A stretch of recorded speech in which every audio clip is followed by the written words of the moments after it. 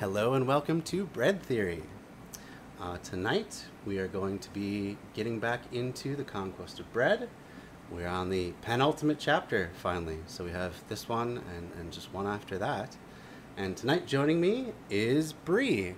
Hello. Of the... Hi, I'm Bree from the Dark Thoughts Project. The Dark Thoughts Project. And that's a forthcoming podcast, as I understand it, and it's going to be on conspiracy theories? Yes. Okay. Any conspiracy theory in particular that you think you're going to lead off with or that we could expect? I'm a sucker for Hollow Earth theory right now.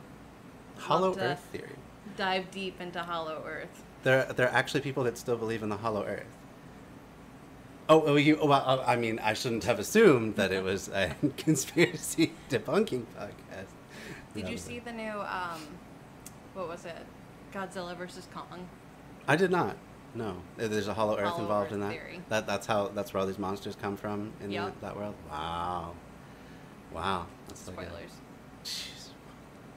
All right. Well, that sounds like a pretty cool thing. Conspiracy theories are always really intriguing. Just how people get into the mindset of following. And most of them are coming true every day. Well, I mean, obviously, that now that Donald Trump has been reinstated as president like 10 times over since he was illegally, not actually removed, but put in Biden was in a sound studio somewhere. That's the current theory. Biden's in a sound studio and Trump is actually still at the White House because he never left. It makes the most sense. I mean, check the tapes, fellas.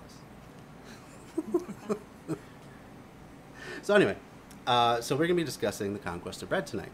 Are you familiar with Peter Kropotkin at all, or what's... I'm going into this mostly blind after a brief wiki search, but, you can only go so deep into Wikipedia before you just go through a rabbit hole. Oh, absolutely. Yeah, I've done that. I'm ready to be Alice, though. Just be careful which side of the mushroom you eat.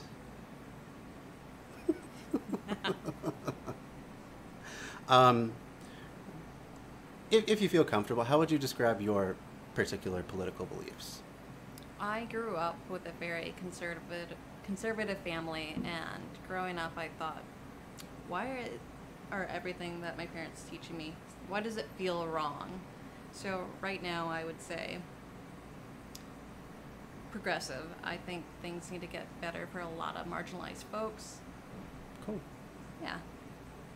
Yeah, okay. Just leave it at progressive then. Yeah. Awesome. All right. Are you ready to get into the chapter for tonight? I'm excited. All right. Well, let's do it. This is going to be the Conquest of Bread. It's going to be chapter 16, as I said. The title of this chapter is The Decentralization of Industry. So this should be an interesting one. So for those of you who are just coming to this now, what this book generally is about is, let me get the this audio screen up on here. Let's change it over to that screen there. So what this book is generally about is an anarcho-communist revolution and how things should proceed afterwards to make sure that you fulfill the promises of the revolution. So if you're telling people the point of this revolution is to make things more equal, to give people everything that they need, all the basics of life, and ensure that everyone is provided for, then you better follow through with that, and that better be your number one priority. You can't just sit around and deliberate about what the new power structure is going to be and set up all these bureaucratic apparatuses, because in the meantime, the people that actually performed your revolution for you, that fought whatever battles there were, these people have needs right now. So the point of any revolution is to fulfill the promises of the revolution. It's not just to overthrow the current power structure.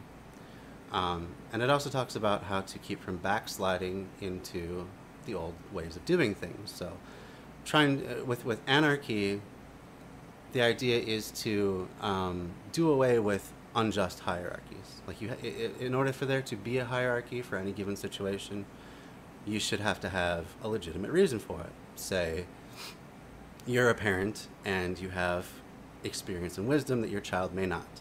So if they want to go run out in the street it is okay for you to stop them bodily from doing that, obviously. However, if you just happen to be in a good place in your life, you happen to have an inheritance or something like that, and you find that you can set up a business and basically make money off of your access, your controlled access to the means of production, which is how your business makes money.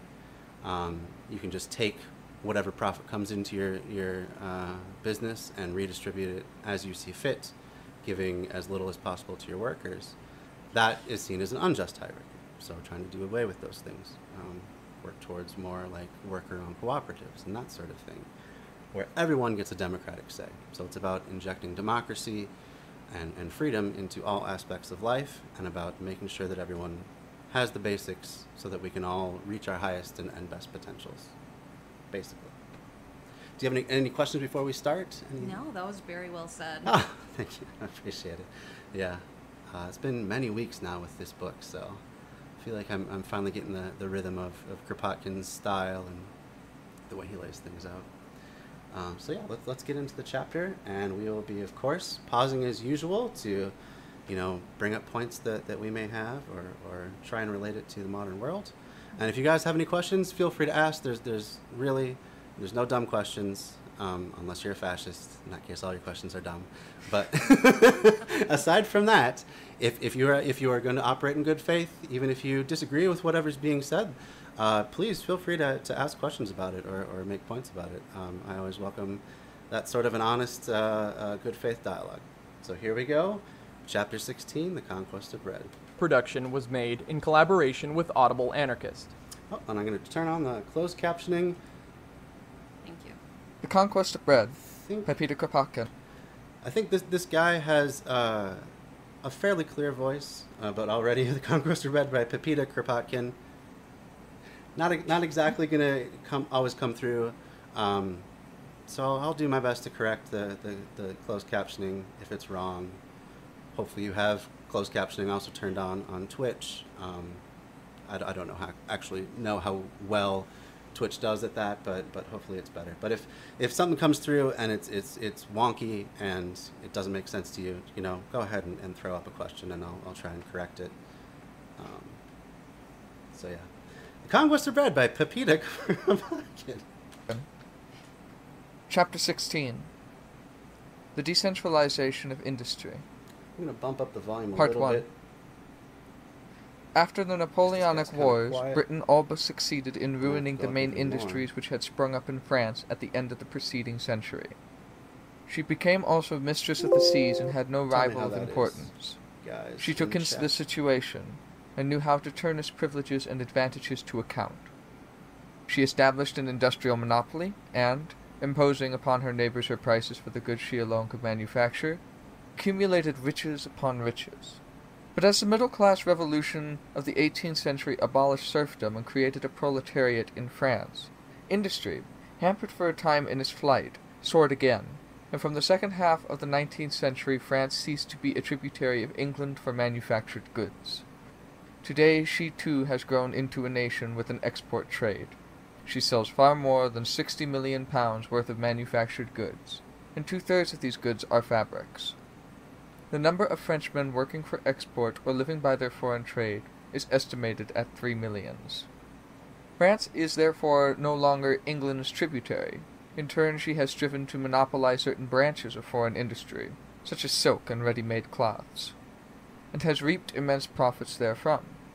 But she is on the point of losing the monopoly forever, as England is on the point of losing the monopoly of cotton goods. Traveling eastwards, industry has reached Germany. 50 years ago, Germany was a tributary of England, and France for most manufactured commodities in the higher branches of industry. It is no longer so. In the course of the last 45 years... Okay, so if all this talk of industry is a bit confusing, especially because it no longer applies to the modern day, I think all he's trying to establish here is that we've gone from one giant superpower in the past, in the 1700s, being England, stretching its empire all around the world, pulling in goods and people from all over the place and building its manufacturing empire. It's now moved out, so there's centers of trade in Germany, in France, and so on and so on. So I think what he's trying to establish is that there's just a natural decentralization as places become richer through the trade that they do. I think we can still find that true today. Like, even the places that the U.S. relies on for cheap trade, we tend to keep having to look for newer and newer markets because they eventually start demanding, labor rights and stuff like that. And like, Oh no. yeah, I know, it's such tragedy for the American businessman. Won't anyone think of the poor businessman? So capitalism has that tendency to. We have to admit that it does benefit people as compared to a super centralized system of like serfdom, but at the same time, it has to keep finding new markets to exploit and new people to exploit. Do you have anything you'd like to add to that, or you just want to keep going through all these? I'm learning as Okay. we're going. No, that's Yeah. totally fine. So he's just kind of describing his world and as it's changing here. And especially since the Franco-German War, Germany has completely reorganized her industry. New factories are stocked with the best machinery. The latest creation of industrial art and cotton goods from Manchester, or in silks from Lyons, etc., are now realized in recent German factories. It took 2 or 3 generations of workers at Lyons and Manchester to construct the modern machinery, but Germany adopted it in its perfect state. Technical schools, adapted to the needs of industry, supply the factories with an army of intelligent workmen, practicing engineers, who can work with hand and brain. German industry starts at the point which was only reached by Manchester's and Lyon after 50 years of groping in the dark, of exertion and experiments. It follows that as Germany manufactures as well at home, she diminishes her imports from France and England year by year. She has not only become their rival in manufactured goods in Asia and in Africa, but also in London and in Paris. Short-sighted people may cry out against the Frankfurt Treaty. They may explain German competition by little differences in railway tariff. They may linger on the petty side of questions and neglect great historical facts. But it is none the less clear that the main industries, formerly in the hands of England and France, have progressed eastward, and in Germany they found a country, young, full of energy, possessing an intelligent middle class, and eager in its turn to enrich itself by foreign trade. While Germany freed itself from subjection to France and England, manufactured her own cotton cloth, constructed her own machines, in fact manufactured all commodities, the main industries took also root in Russia, where the development of manufacture is the more surprising as it sprang up but yesterday. At the time of the abolition of serfdom in 1861, Russia hardly had any factories. Everything they needed, machines, rails, railway engines, rich materials, came from the West. 20 years later, she possessed already 85,000 factories, and the goods from these factories had increased fourfold in value. The old machinery was superseded, and now nearly all the steel in use in Russia, 3/4 of the iron, 2/3 of the coal, all railway engines, railway carriages, rails, nearly all steamers are made in Russia. Russia, destined, so wrote economists, to remain an agricultural territory. Okay, so this is kind of tedious. Not a lot of this has really much relevance to today. I apologize for this long passage here. He's just really trying to drive home the point that things move from one place, and then there's many centers of industry. So we're just probably going to just get through this part, and we'll see if Has rapidly developed. I havened read this chapter in quite a while, so it may not pick up, and we may be able to just go on to the next chapter after all, but we'll see how it goes. Developed into a manufacturing country. She orders hardly anything from England, and very little from Germany. Economists hold the customs responsible for these facts, and yet cotton manufactured in Russia are sold at the same price as in London, capital taking no cognizance of fatherland, German and England capitalists, accompanied by engineers and foremen of their own nationalities, have introduced in Russia and in Poland manufactories, the excellence of whose goods compete with the best from England. If customs were abolished tomorrow, manufacture would only gain by it. Not long ago the British manufacturers delivered another hard blow to the imports of cloth and woolens from the West. They set up in southern and middle Russia immense wool factories, stocked with the most perfect machinery from Bradford, and already now Russia hardly imports more than a few pieces of English cloth and French woolen fabrics as samples. The main industries not only move eastward, they are spreading to the southern peninsulas. Turin excavation of 1884 has already shown the progress made in Italian manufactured produce, and let us not make any mistake about it. The mutual hatred of the French and Italian middle classes has no other origin than their industrial rivalry. Spain is also becoming an industrial country.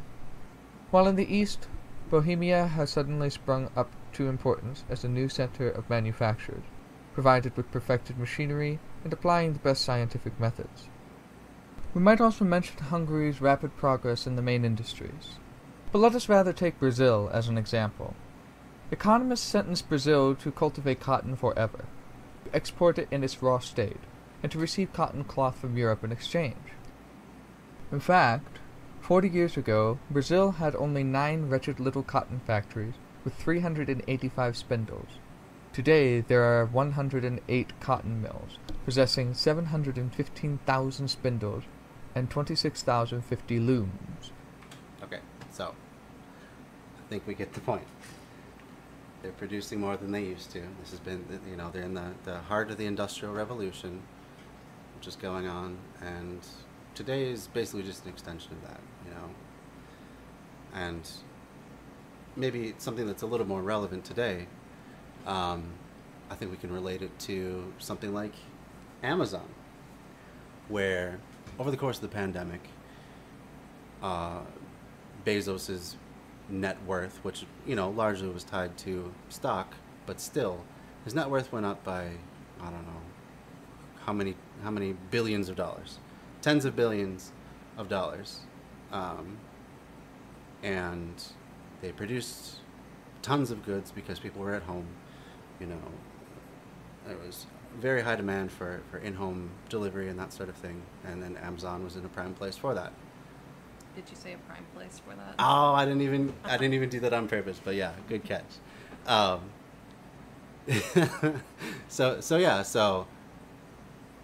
huge ramp up in production, I'm sure. People all, I'm sure they hired on tons of people. At the same time, how much of that increase in revenue actually went to the workers themselves? Do we know if their wages went up at all during the pandemic? I don't think that they did, because it seems like they were still fighting for livable wages after everything was starting to wind down with the vaccine and everything. So, as far as I know, they haven't really seen much of an increase. And yet Bezos, he's Going to space. Going to space, and hopefully he will stay in space. I saw there's a petition for him to remain in space once he goes. Him as well as Elon Musk. And Send me the link. yeah, really, I was very quick to sign that one. But I mean, I'm sure it was the same thing in Kropotkin's time. We have all these advances, all these huge, technological breakthroughs that are allowing people to be much more productive with their time, in terms of the stuff that they're putting out, and the money they're making for their company. But really, they don't see a lot, if anything, from that gain. And that's what we have under capitalism, because basically the rulers of this it's essentially a private government. That's a good way of looking, especially if like a really large corporation like Amazon. It basically functions like its own separate country. In fact, you could chart it on the wealthiest, among the wealthiest countries in the world, just its revenue alone. But it's because it's an entirely top-down structure where the people at the top make all the decisions about where that money goes, that it doesn't matter if you produce 500 extra units in an hour. You see none of that because you don't have the power to decide. Yeah. That's Yeah. rough. Been there. Yeah, I mean, anyone who has not just been born with a silver spoon and gotten you know, like in Trump's case, a small loan of $2 million to start your That old thing. and you know, rights to a certain pocket of Manhattan to do real estate development. As long as you're not in that category, you've probably worked a job for wages, and you've probably noticed that, like, hey, you know, we're selling, you know, $10,000 worth of hamburger a day, even if you look at the $7.25 per hour, but, you know, spread out through all the employees here, it's fractions of what's coming into the restaurant every day. So in a way, that's a pretty big structural inequality, because it can't. There's, you know, even if you were to yourself as an individual advance in the company, someone still has to do your job below you. So Usually. I mean, well, usually. In some situations, they just make you do your job and the other person's job and the person who was fired long ago's job, for the same pay that you're making now. True. Because, like, yes.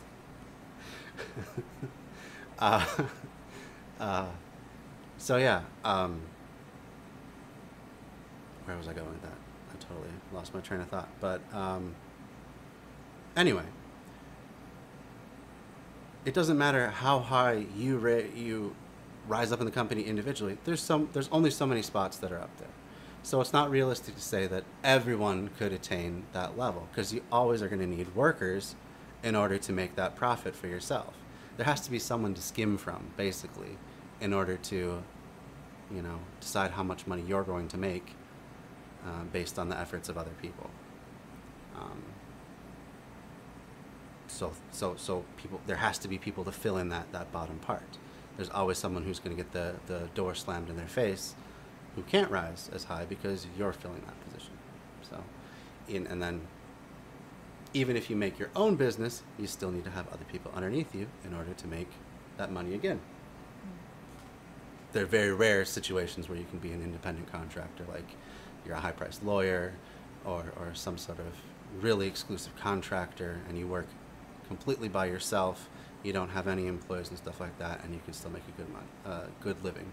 Maybe even like a plumber. Like if you were just a plumber by yourself, you could potentially make a living. But there's only so much need for plumbers or lawyers or whatever the position is. Not everyone in society could be it, so society stays structurally unequal.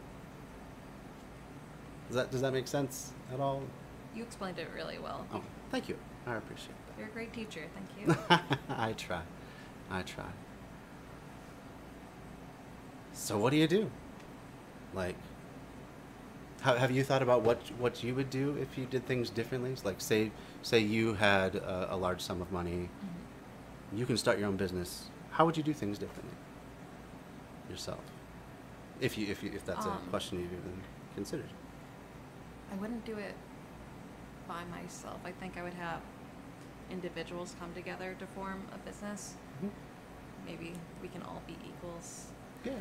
It's a hard thing to try to figure out because we're so used to, like, you know, who's on top and who's on bottom. Exactly. That's a very good and you know, and now for all you conspiracy theorists out there, yeah, right. You know, flashing that Illuminati sign. It's difficult to think in a different way because you're right. We're used to it, and also we're so caught up in just trying to survive by going to work, working long hours and being drained afterward, whether it's mentally, physically, or both, that it's hard to really even have the energy and the time to consider anything different. But what you're talking about is basically a worker-owned cooperative. Mm-hmm. So Minnesota has decent laws about that, but it's still something that's not easy. Like I've looked into navigating it myself, and I can barely figure out what to do. It's really hard to, if you don't have a model, to just come exactly. up with it. Exactly. On the flip side, though, all it would take was a number of very high-profile people or cooperatives to form, do well, and then help others to really get that ball rolling to the point where, you know, things would be building on itself almost exponentially, potentially. where you get one successful cooperative, they help launch another one, which helps launch another one, so on and so on and so on, until there is that example, and then that bar to entry gets a lot lower. The road gets a lot easier. But it's just that initial push that is really hard. Because like most people don't know how to form any sort of a business, let alone a very specific type. Mm-hmm. Important to note, though, you can be legally an LLC, but still structure your company any way you like. So you can write into the bylaws of your company that we're going to make democratic decisions about pay, benefits, working schedules, workplace environment,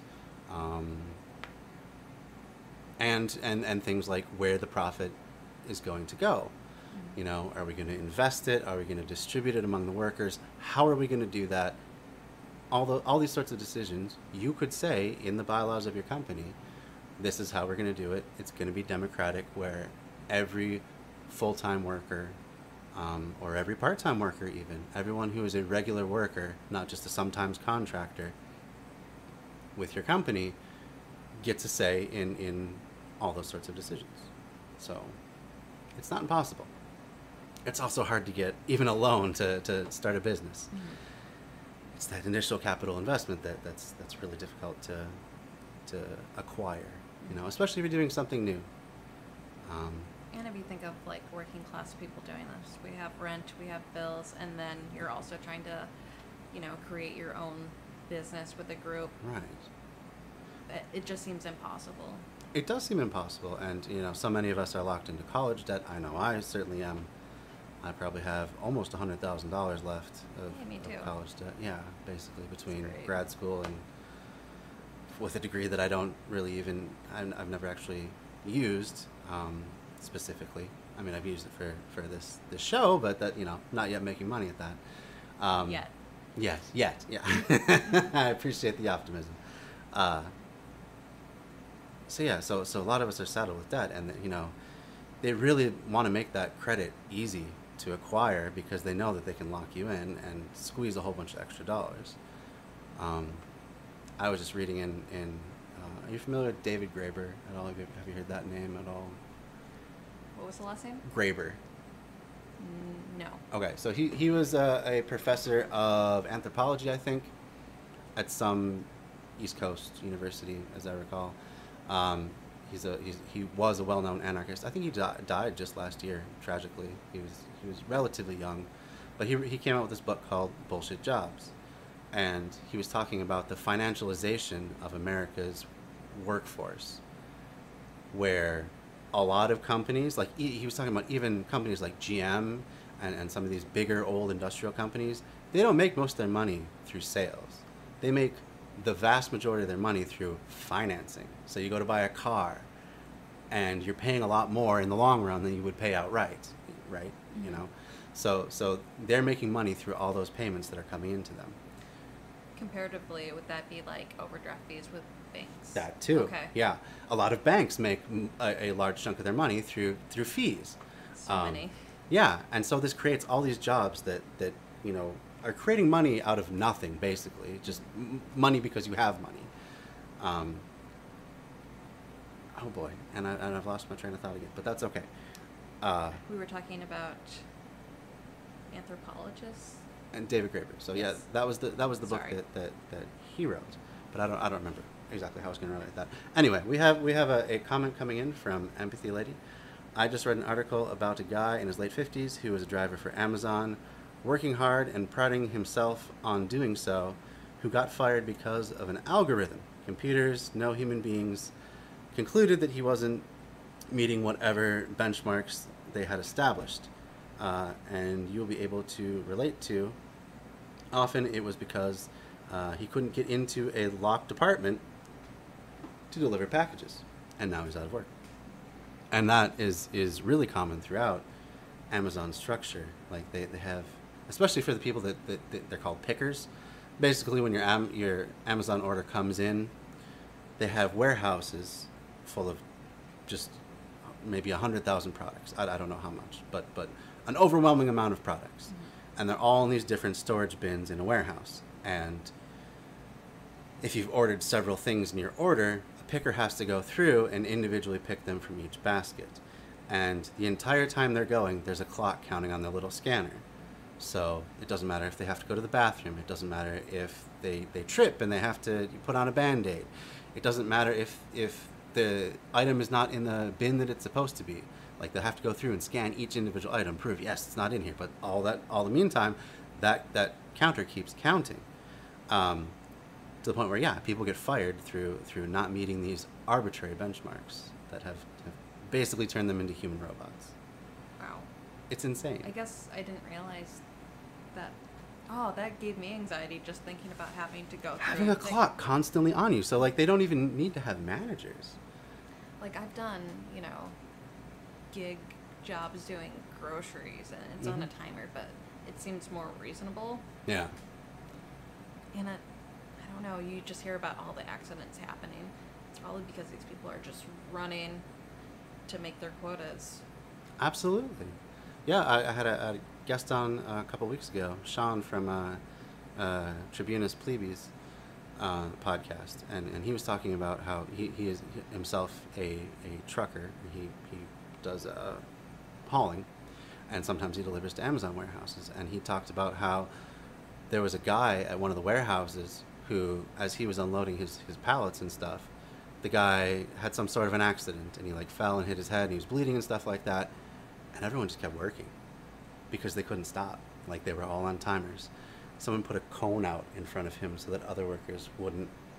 And he's like, should I call the ambulances? And he's like, no, it's already been done. It's automatic. But no one stayed with the guy.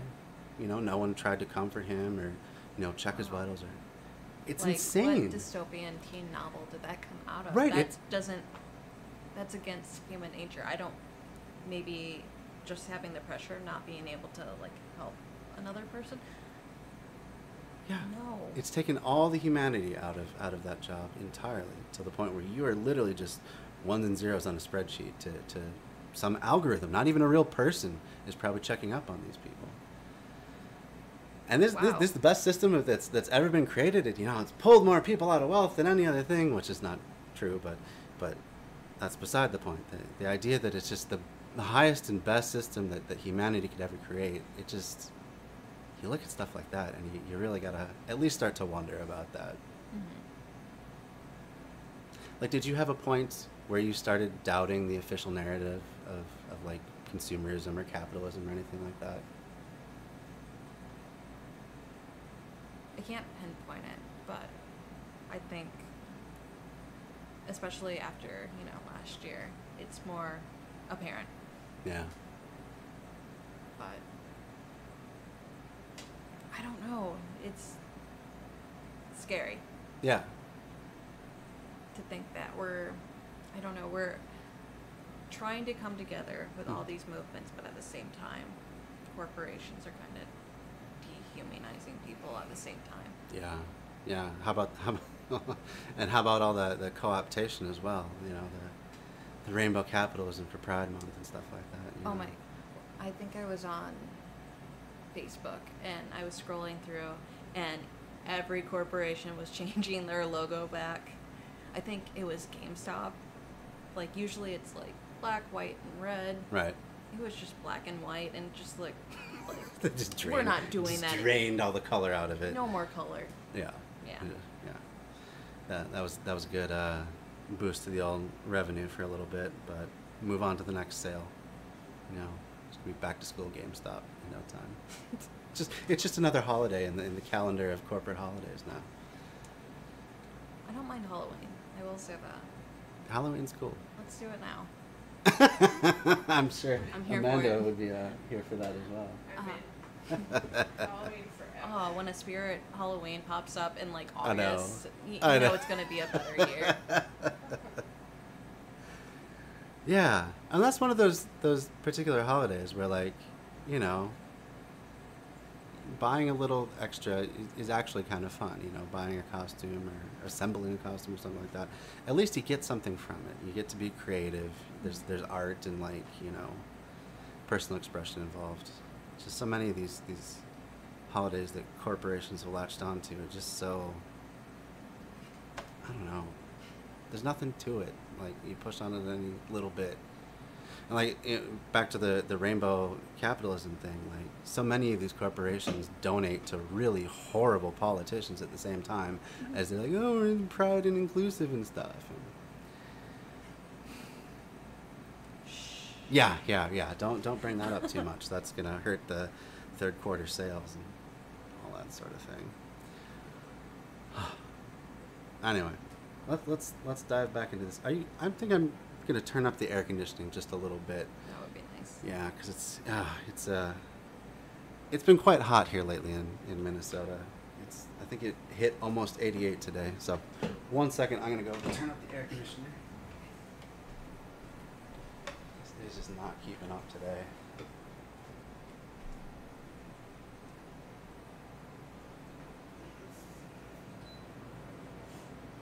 There we go. Hopefully that'll help a little more. Because, man, it has been muggy. So I apologize for that. And I apologize for anyone watching or listening to this later on for the white noise of the air conditioner. But It's kind of nice. yeah, is it Yeah. soothing? On my end. It's Okay. just like, Just like, okay. okay, what? I could sleep to this. Maybe there's hope for this becoming an ASMR stream after all. Yes. Anyway, so I apologize if that's distracting to anyone who's listening or watching out there, but really, I can't be. Gotta have some level of comfort, so it's just gonna have to be what it is until they come up with some super quiet air conditioner. It's called a Dyson, and it's like Oh, okay. $1,000. Yeah. So I was just saying, I You're should welcome. caveat that by saying, well, a super quiet one that we can actually afford. So that's not yet in the budget. You can construct it, But who knows? you can't afford it. If Uncle Joe comes through with what did you say, it was going to be up to a $3,000 stimulus possibly at this point? That's He'll these go kind from uncle to daddy real quick. of. Sorry, Zaddy. Zaddy Joe. Joe ain't Yeah. gonna do nothing. I hope he does something because there's a lot of people still struggling, and But all the other pandemic money that we sent out didn't go back into the economy. yeah, and you throw a homeless person a quarter and they don't become a millionaire. It's strange how that works. Maybe if you just applied yourself a little more. Oh boy. Thank you for being the conservative voice from the cabinet. Yeah. All right, let's continue on listening about production in the 1800s. Are we still in Brazil? I don't know. Okay. I don't think it matters. I apologize for this chapter so far. It has been Titillating. Yeah, titillating. Yeah, that was the word I was going to use. Mhm. Not completely dull and irrelevant, but hey,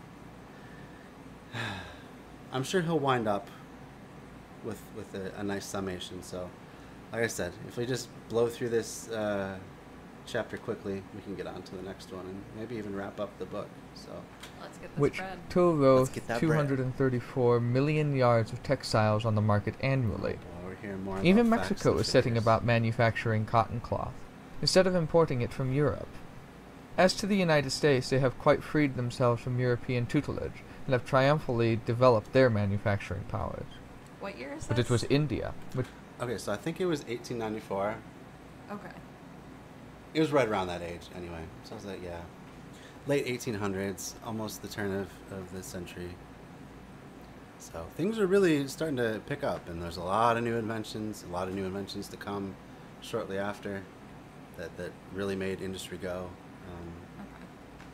Okay. I think at this time, world population was probably around like a billion at most, maybe not even quite grazing that at that point. Check now I gotta look it up. All right. I hate that when I almost think I have a fact and I don't quite.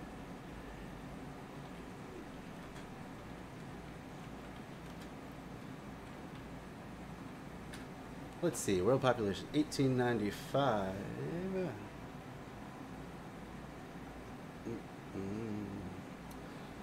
Oh boy. Let's see if this helps.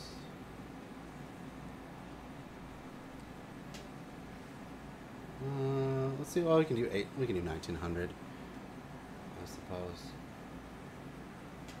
This is in millions.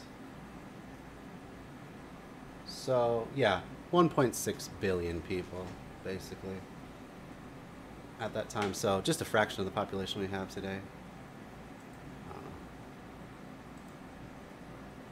Which gave the most striking proof against the specialization of national industry. We all know the theory.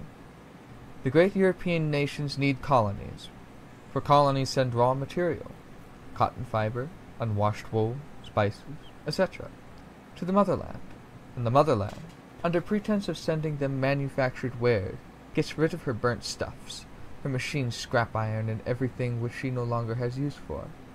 It costs her little or nothing, and nonetheless the articles are sold at exorbitant prices. Such was the theory. Such was the practice for a long time. In London and Manchester, fortunes were made while India was being ruined. In the India Museum in London, unheard of riches, collected in Calcutta and Bombay by English merchants, are to be seen. But other English merchants and capitalists conceived the very simple idea that it would be more expedient to exploit the natives of India by making cotton cloth in India itself, than to import from 20 to 24 million pounds worth of goods annually. At first a series of experiments ended in failure. Indian weavers, artists and experts in their own craft, could not inure themselves to factory life. The machinery sent from Liverpool was bad. The climate had to be taken into account. The merchants had to adapt themselves to new conditions, now fully observed, before British India could become the menacing rival of the motherland she is today. She now possesses 200 cotton factories, which employ about 100 and... Okay. I don't usually do this, but I think maybe we should skip ahead a little bit. Will that be okay with you? Or are you just like totally riveted by all this discussion of Indian manufacturing? It's very important. I'm sure it's but important for the time. It is interesting to see these numbers and then Kind of relate them to today. feel free to skip it. Okay. Like, I think I'm just going to skip ahead because this is just... I don't know. You kind of expect this sort of thing more at the beginning of a book. You know, so we're still talking about jute mills, cloth in England. Okay, let's see. Maybe factory this is a hand, little bit more. who formerly weaved cotton cloth exported from England. Okay, we're still talking about... Oh, coal and iron. And why should India not manufacture? What should be the hindrance? Capital? But capital goes wherever there are men, poor enough to be exploited. Knowledge? Well, that is still true today. There's especially in other parts of the world, but certainly in the United States, a large part of the undocumented immigrants that come into this country are for seasonal labor, doing seasonal agricultural work, basically, that Americans themselves don't want to do, at least not for the wage that they're offering. So that definitely has not changed about capitalism and manufacturing. But knowledge recognizes no national barrier. Technical skill of the worker? No. Are then Hindu workmen inferior to the 237,000 boys and girls, not 18 years old, at present working in English textile factories? Part 2. After having glanced at national industries, it would be very interesting to turn to special industries. Let us take silk, for example, an eminently French product in the first half of the 19th century. An eminently French product, soap.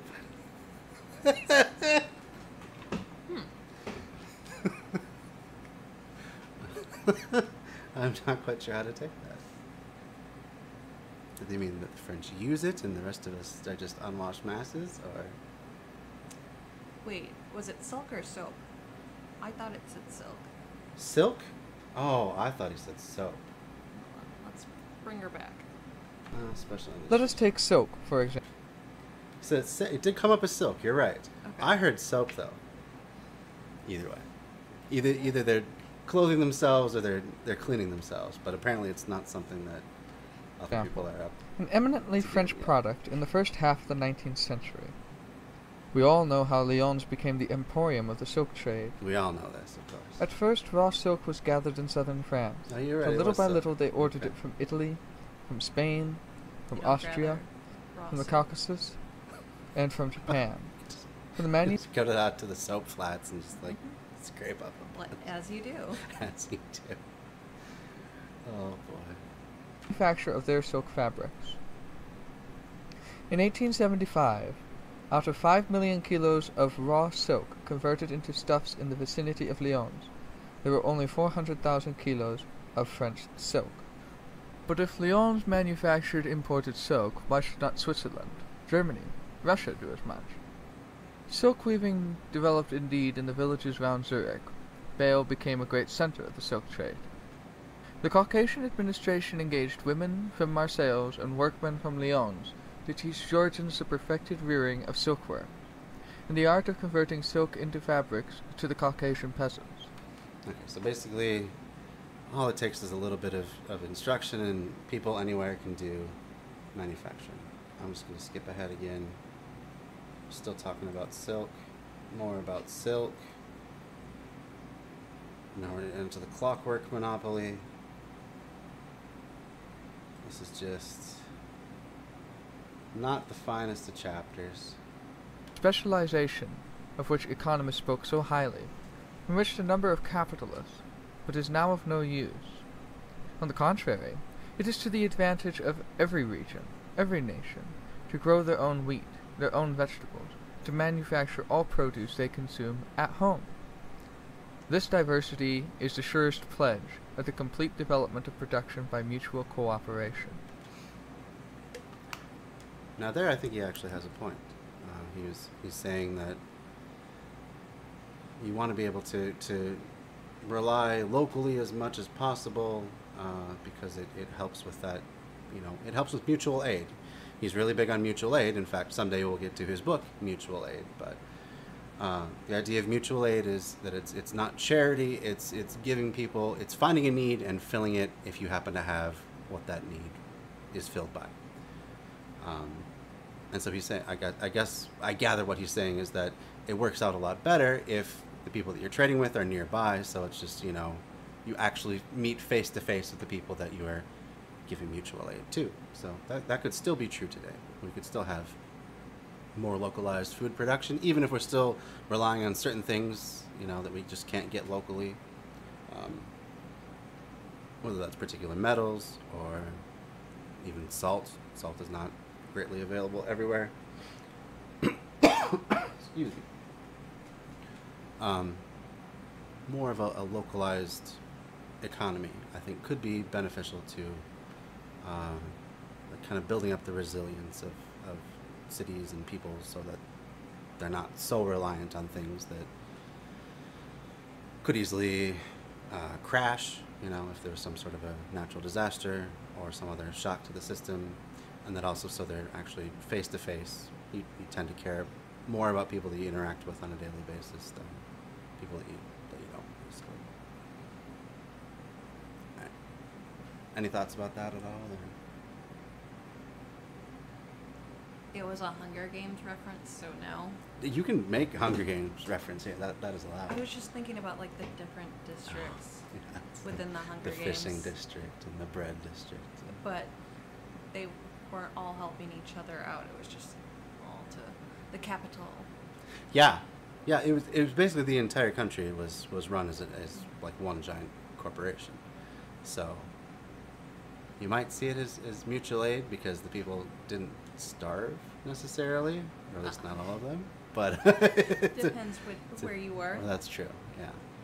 But it's a pretty bastardized version of that, and obviously a very rigid caste system where there's absolutely no hope to move up or down. As far as I know. I haven't read the books. Have you read the books yourself? Oh yeah. Yeah, I would like to. I enjoyed the movies, so. I will say, sorry, what was it? Ruse District was like agriculture, and there was like black folks picking cotton and climbing trees Oh, like monkeys. jeez. Oh. Slightly problematic. One of my favorites, though. Yeah? I'm black. I can say it. It's fine. Okay. Instead of...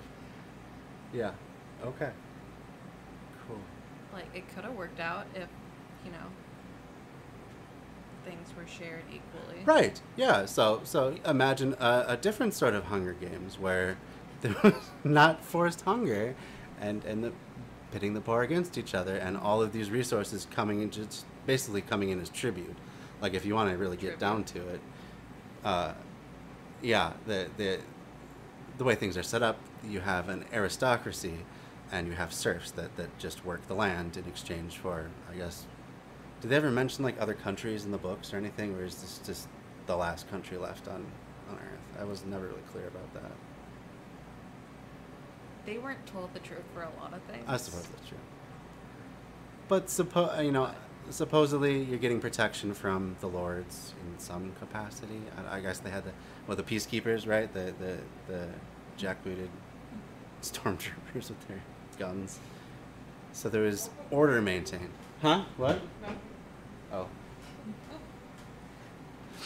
Anyway, so imagine a different world where you still have goods coming in and out of a given area, but in exchange you get the things that you need for your life, and the wealth is more evenly distributed, and people have a say in the work that they do. They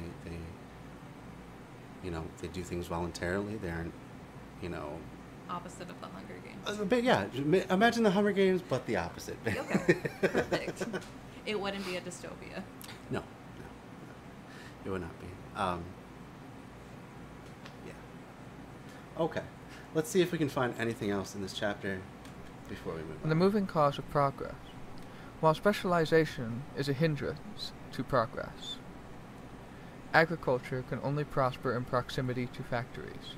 And no sooner does a single factory appear than an infinite variety of other factories must spring up around, so that, mutually supporting and stimulating one another by their inventions, they increase their productivity. It is foolish indeed to export wheat and import flour, to export wool and import cloth, to export iron and import machinery, not only because transportation is a waste of time and money, but above all because a country with no developed industry inevitably remains behind the times in agriculture, because a country with no large factories to bring steel to a finished condition is also backward in all other industries, and lastly, because the industrial and technical capacities of the nation remain undeveloped. In the world of production, everything holds together nowadays. Cultivation of the soil is no longer possible without machinery, without great irrigation. Well, that's not technically true. This may have been the prevailing thought at the time, because there was big revolutions in agriculture. They had machines to do a lot of the work, and we still do today. But there's definitely other ways of doing this, and I try to bring in ideas of permaculture into this stream as well. And through permaculture, we can do things that where we more closely mimic a natural ecosystem, and in that case, even though it makes it harder for, like if you have 30 different crops, say, it'd be a lot harder to have machinery, because you'd have to get so much machinery, so much specialized machinery, you go broke trying to buy it all.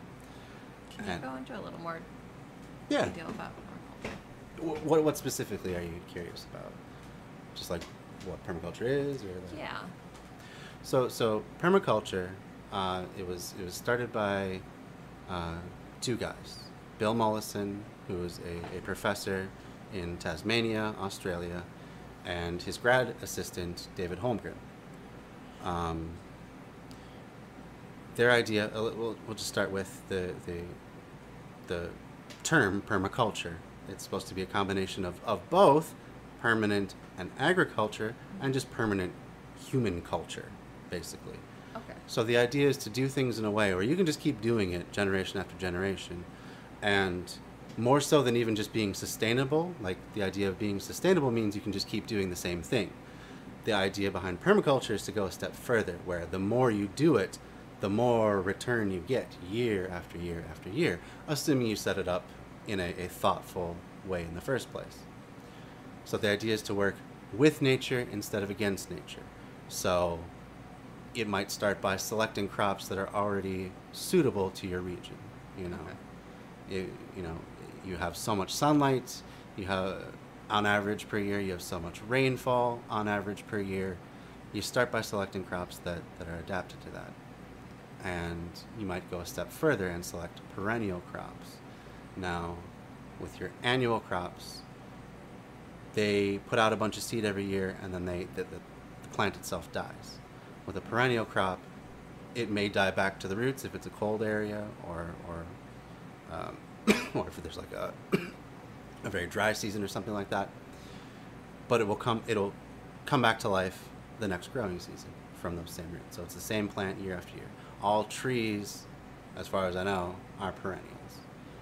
Things like wheat and corn and a lot of the staples that we rely on, even like, beans and peas and that sort of thing, those are all annuals. But the problem with them is you have to keep planting them year after year after year. So you're constantly, if you're using machinery, you're driving huge heavy things across the soil, which compacts the earth, which means that you have to then drive more machines across to kind of rip it up and till it. And in the process, you lose topsoil and fertility, and you basically turn the whole thing into a mechanical operation where you input a bunch of fertilizer and weed killer and pesticide and all that sort of thing, and you pull out the finished product, but each time you do it, that soil gets a little bit more poor. Permaculture tries to flip that on its head, where the plants that you select work well with each other. I feel like I'm throwing a whole lot of concepts out all at the same time, so stop me if I'm going too fast. What you're saying makes sense, and it makes me wonder why we're not doing it. It's hard to like cognitively get people to make the transition to that sort of an idea. And it's also harder because if you're just a corn farmer, say that's how that's been your entire business. Corn, maybe you alternate it with a legume like soybeans or something like that, just that you're not completely stripping out the soil every year, because soybeans, they're God, I'm just getting really into the weeds. They're known as a nitrogen fixer. So nitrogen being one of the key fertilizers, they'll just take that from the atmosphere and put it into the soil, basically. So you can keep planting corn longer without totally depleting the soil. But those may be the only two crops that you grow. Mm-hmm. So all your machinery is for cultivating the field to be ready for that, for planting it, for watering it, and later for harvesting and transporting and processing it. So you only have to know about those few pieces of machinery. You can just keep on doing your business. A new piece of machinery comes along, you adopt that one, but it's fairly simple. If you do permaculture instead, you have to know about a lot of different things. And because you have, instead of having your entire farm be one crop, it's 30 different crops.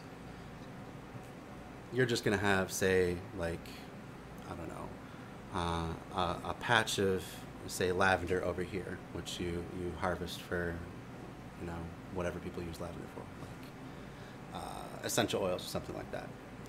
But it's only one little patch. It's not enough to need a whole big machine to do anything for, so you don't, I think that's a benefit.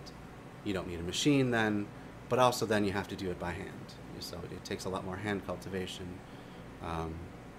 of that particular crop. And then you have, a grove of, say, pecans or something like that. Again, it's not enough to warrant a machine, so you have to do it by hand. And you just keep going on and on like that. So it's a lot more handwork, but if you're really smart about how you do it, and you really think about the entire growing season, you can have it so, say, every week you're either planting something, if you're even going to keep on with any sort of annual crops, or you're harvesting something. And all the plants that you choose are basically self-sufficient, except for maybe for your personal use. Like you might still have a garden with like tomatoes and stuff like that, Right. that still needs irrigation and you know, but basically the idea of the stuff you're doing for actual production that you're going to sell, you're not putting in anything as long as you can help it. So no fertilizer, no watering, no biocides of any kind. And as things continue along, it becomes more of a mature ecosystem. The pest problems start to balance themselves out. You have, you know, whatever predators to whatever particular pest you have, they set up residence and they keep it relatively in check. It's never going to be like a completely sterile cornfield where there's nothing living and it's just the corn, and so you can take the entire harvest. You may still have years where, you know, your little patch of corn, something gets into it and that is shot. But you then have, you know, say 29 other crops that you can fall back on. So the idea is to have resilience as well. You're building in resilience. So that's resistance to shock and being completely wiped out if any one little thing changes. So it's I mean, it takes a lot more thought and planning and care, but you can get it to where you don't need any extra even labor on your fields. You only plant a certain you know, enough of any one particular crop that you and whoever else lives on your land full time can harvest and manage it yourselves. So you're never overwhelmed. It's always a managed harvest or planting that's happening every single week of the year. So that's it. And then also just agricultural policy in general favors very large farms. So like I think the average farm is like 100,000. I don't know if that's right, but it's many hundreds, if not thousands, of acres in America. And it's usually not even by a family farmer anymore. I think it's getting up to that 50-50 mark where 50% are still family farmers, 50% are just large corporations who just hire seasonal work every year. They own all the land, and you know, there's no actual farmer per se. It's just another industrial business. It's industrialization brought out to the cornfield or whatever. But most of the subsidies go to things like corn and soy. There's not a lot of subsidies to help you start a family farm. There's not a lot of programs to help you if you get in trouble. Everything policy-wise is set up to keep the system going as it is. And the system is killing our ecosystems, you know. We lose something like quarter inch of topsoil a year. I guess it depends on where you're at. Something like a quarter inch of topsoil, and I don't want to actually quote that because I'm not sure. But we lose topsoil every year is the point. And if that happens year after year after year, eventually you're getting down to no nutrients. You know, you've mined all the nutrients out of it. You just cannot keep that going that way. In addition to that, we have agricultural runoff, which causes all kinds of problems. You may have heard of the dead zone in the Gulf of Mexico. Does that ring a bell at all? Would this be related to runoffs causing frogs to their reproductive? I think that's a little bit. I think that's more Okay. from different industries putting chemicals in the water that turn the freaking frogs gay, as Alex Jones says. This is more like, you know, phosphorus is another one of the main fertilizers. Okay. Phosphorus is one of those ones that's not in the atmosphere. It's mostly within rocks.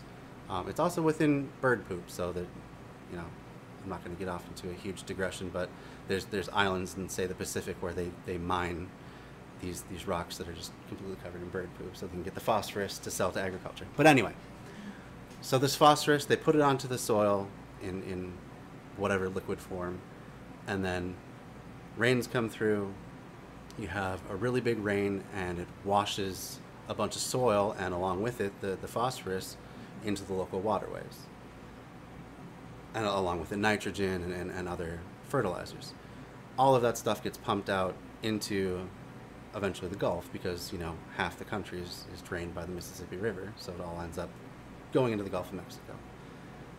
Algae eat it. Really, they create these gigantic blooms of algae, and then they get to a point where they've used up all the oxygen doing it, and they all mass die and just filter to the bottom of the ocean. But they leave behind these very low oxygenated zones where anything that swims into it suffocates and dies. This is all just from our agriculture. Yeah, it's...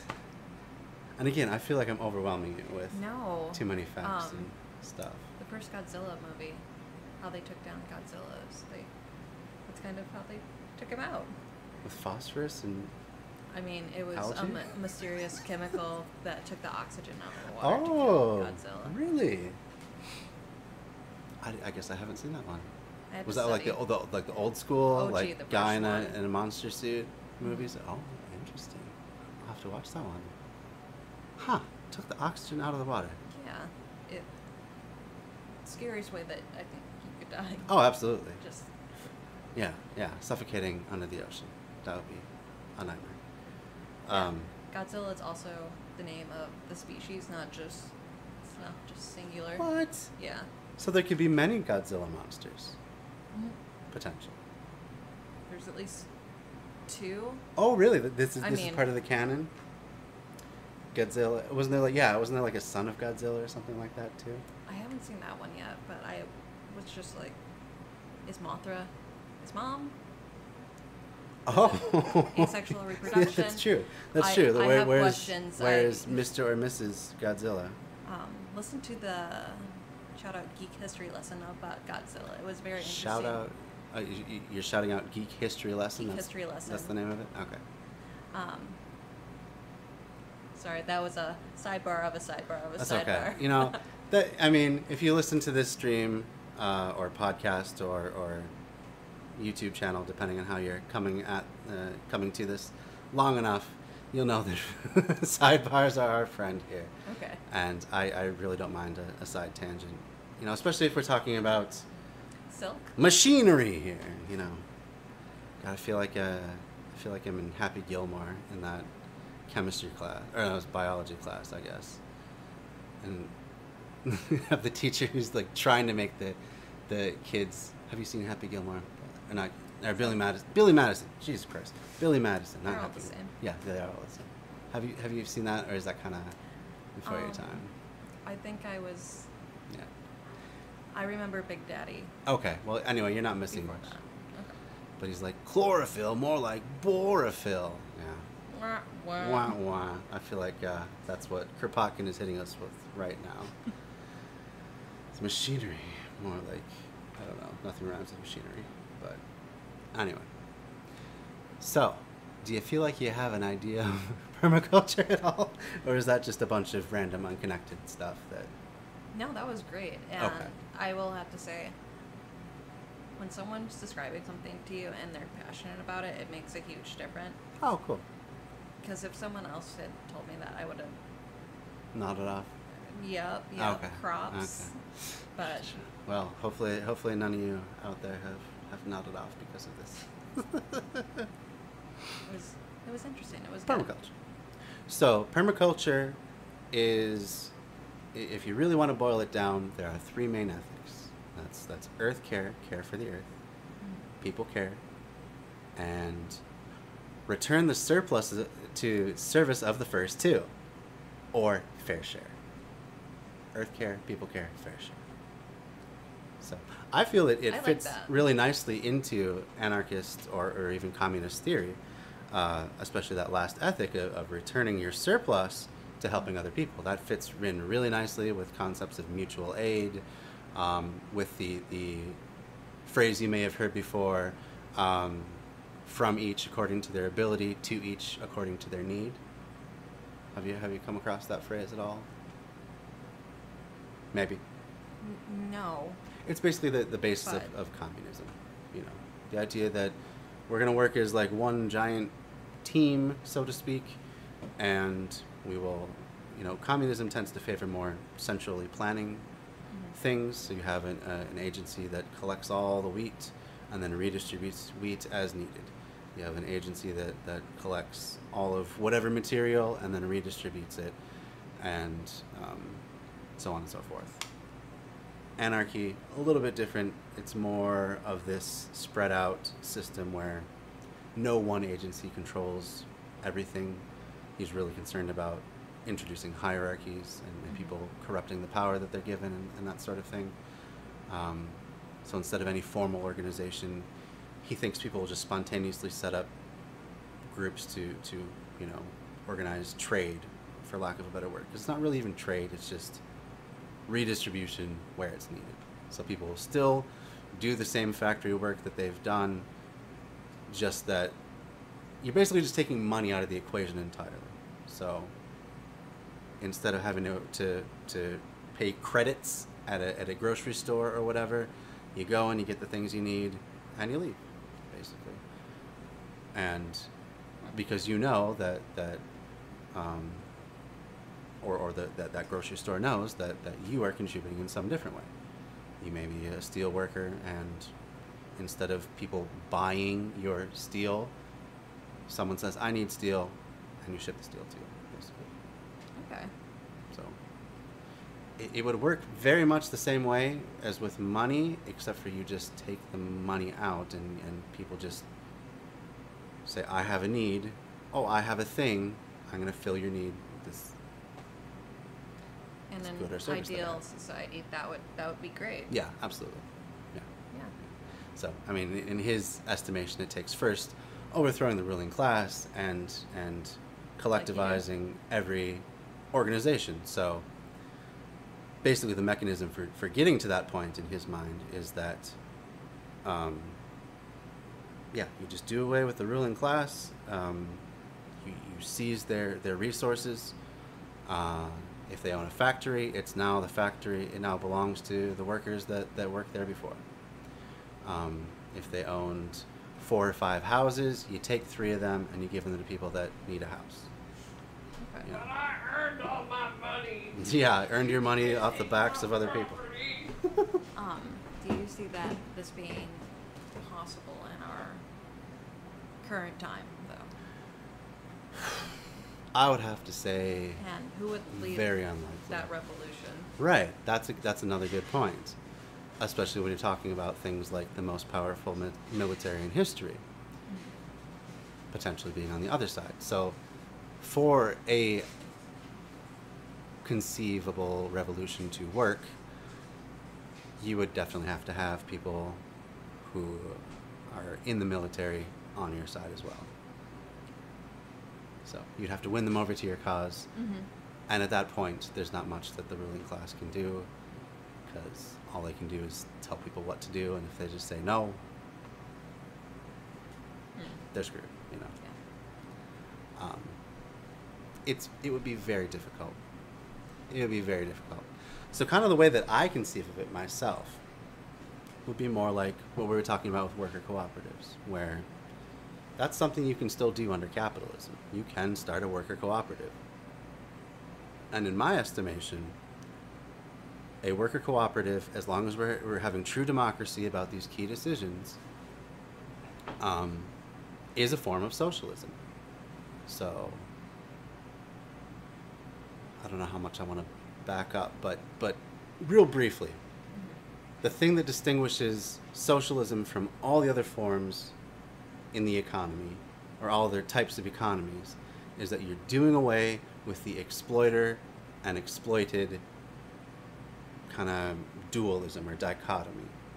So going all the way back to slavery. If slavery was the dominant form of your economy, you live in the South in the United States in a certain time period, most of the money is generated off of people that have a master and slave relationship. So as a slave, you have no rights, you know, you have to do whatever the master says under penalty of pain or death.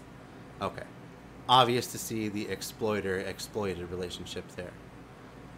So if you get beyond slavery, you get to the point of feudalism, where you have, instead of master and slave, you have lord and serf. And the serf has a little bit more rights than an actual slave. They may still toil away their entire life. They may never move up because of structural inequality, but still they can technically say, screw you, Lord, I'm going to go pledge my fealty to a different lord. So at least you can go to a different master on your own choosing. Still, you have the exploiter and the lord taking a portion of whatever the serf makes for themselves, just because they're a lord and they have power. Moving beyond that, you get to capitalism, where you have the owner and the worker relationship. Now, this is very different from those two previous ones in that you can choose, to a certain extent, which companies you go work for. And you have a contract between yourself and your employer. The employer still, though, gets to make all the decisions about where that money goes that you are generating off of your labor. So they don't even necessarily have to work. They don't have to come into the office. They just make money primarily by owning. So they get to take a little bit of this and that and that. And the more employees you have, the more you can skim for yourself. You at least have to give them enough that they don't completely starve. But other than that, you get to decide what everyone's income is, basically, just because you own. So it's harder to see, but there still is an exploiter and an exploited relationship. Now you take one step further and you get to socialism. So instead of there being any sort of owner or master or lord, everybody in the company functions as both a worker and an owner. So they each have an equal say. It's like each having a piece of stock, but you can't buy up extra stocks and have extra power. One worker, one vote for whatever it is you're talking about. So it does away with that entire exploiter-exploited relationship. So we can do that today. We can legally form a worker-owned cooperative. And even if we don't quite structure it the way that is required to be called legally a worker-owned cooperative, we can still structure it on our own, just among ourselves.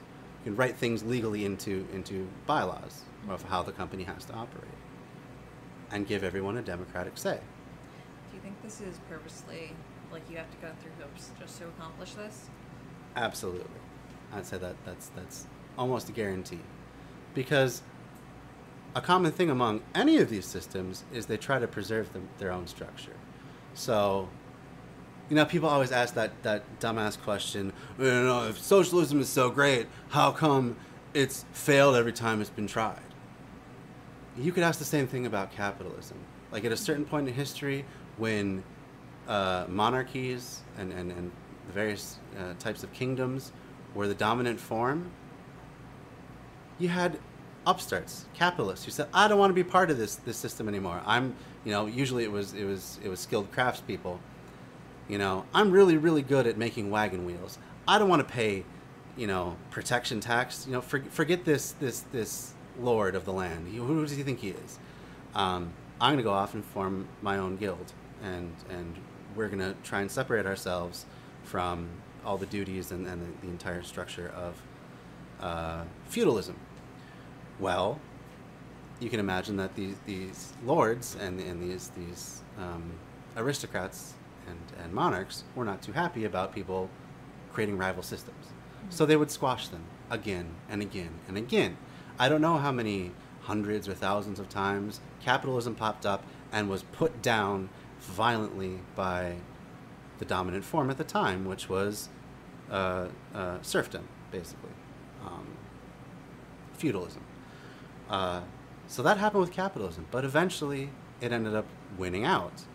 There's now virtually no monarchies left. There's almost no feudalism left in the world, at least not with any real power. You could say, oh yeah, there's still a Queen of England, but Is she though? Is she though? Yeah, she's basically a figurehead who's been given a lot of money instead of having power. Mm-hmm. They get supported by the people. They're like the biggest. She's literally a welfare queen. I mean that there's no more literal definition of a welfare queen than someone who is a queen and only gets money because she is a queen. So But yeah, there's for better or worse, there's basically no feudalism left because capitalism eventually won out. It gained enough power to become the dominant form. The same thing now is happening to socialism. Time and time again, you have a socialist upstart. Even from the beginning of the Soviet Union, like the Soviet Union had just helped win World War I in like the 19 teens, and they decided to become communist. Okay, they said, we're going to become a communist nation, we're going to institute socialism as our form of economy, on and on and on. The US and a bunch of other countries immediately went and invaded the Soviet Union and tried to put down this revolution. And, you know, it didn't end up working overall, but time and time again, these leftist governments pop up, and the US and other imperialists put them down. So eventually, if it happens enough though, and if enough people start believing in the concept of more democratic, free, and egalitarian society, there's going to be too much for capitalism to handle, and it will end up being overtaken by socialism. But we can start now, and that's really the point. If we can get enough people together to start any sort of cooperative, it doesn't matter what it is. You could be making textiles, you could be making arts, you could be a cafe. That's the kind of cooperative that I would love to make. I would love to form a worker-owned cooperative cafe. That's kind of my dream.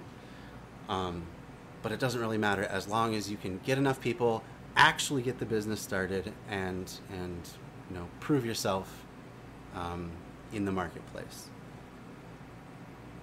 enough where that you can take some of your profit then to help another business, another worker-owned cooperative, get off the ground. And if we do this enough and enough and enough,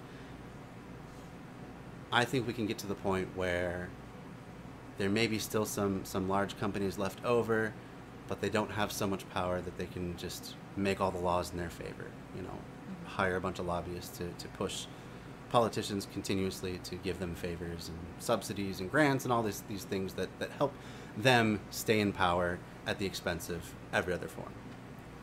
So that would be my plan. Just I call it a small and slow revolution, which is a takeoff on one of the permaculture principles, which is use small and slow solutions. So, in my personal opinion, that's our best bet, is to just start rolling the ball slowly, have it gather speed, gather size, as you know, just like the snowballing, basically, until it's unstoppable, and we can just do away then at you know, maybe with one fell swoop, this idea of exploiting workers for your own profit. And that means at the same time doing away with landlords, because all these sort of rent-seeking occupations, whether it's literally, you know, you pay me because I own something, or whether it's just like, I don't know, any sort of like bank fees or whatever it is, just having money or property and then you rent it out to someone or you loan it to someone and then you get more back. Doing away with that entire form is absolutely essential to get to a socialist future, basically. Because we're talking about doing away with exploitation of each other as much as possible, you know. So that's my that's my very long-winded, probably roundabout way of doing it. What do you see? Like have you ever dreamed of moving beyond capitalism per se? Has that something that's really crossed your mind at all? Right now, the whole cottagecore dream life sounds like heaven. Yeah. Just kind of leaving the bustling city behind, getting together with a bunch of people that agree with you, and yeah, homestead, basically. it would be really cute. That'd be cute and cool, and like, there are examples of that working right now. There's a bunch of, they call them eco-villages, and they tend towards more the socialist side, where they collectively own certain things together. I don't know of any per se that have actually gone like full socialist or leftist and completely abandoned any sort of capitalist form, but you definitely do it. I do have a question. Yeah. Would you consider more private communities like the Amish community, are they example of like socialists? They're definitely more socialist for sure. I know they do kind of sell to like outsiders. Yeah, okay, so I'm there's not sure how it works. there's at all. perhaps a misconception about what socialism is or can be. Socialism doesn't necessarily mean you do away with markets completely. You may still have buying and selling goods. Not in what Kropotkin says. He wants to do away with money and all of that sort of thing entirely, because he thinks that it creates hierarchies. But you can still do socialism. You can still have worker-owned cooperatives and participate in markets and economy. You can produce goods and services and sell them on the market. So just because you're doing a market form, market and capitalist are not interchangeable.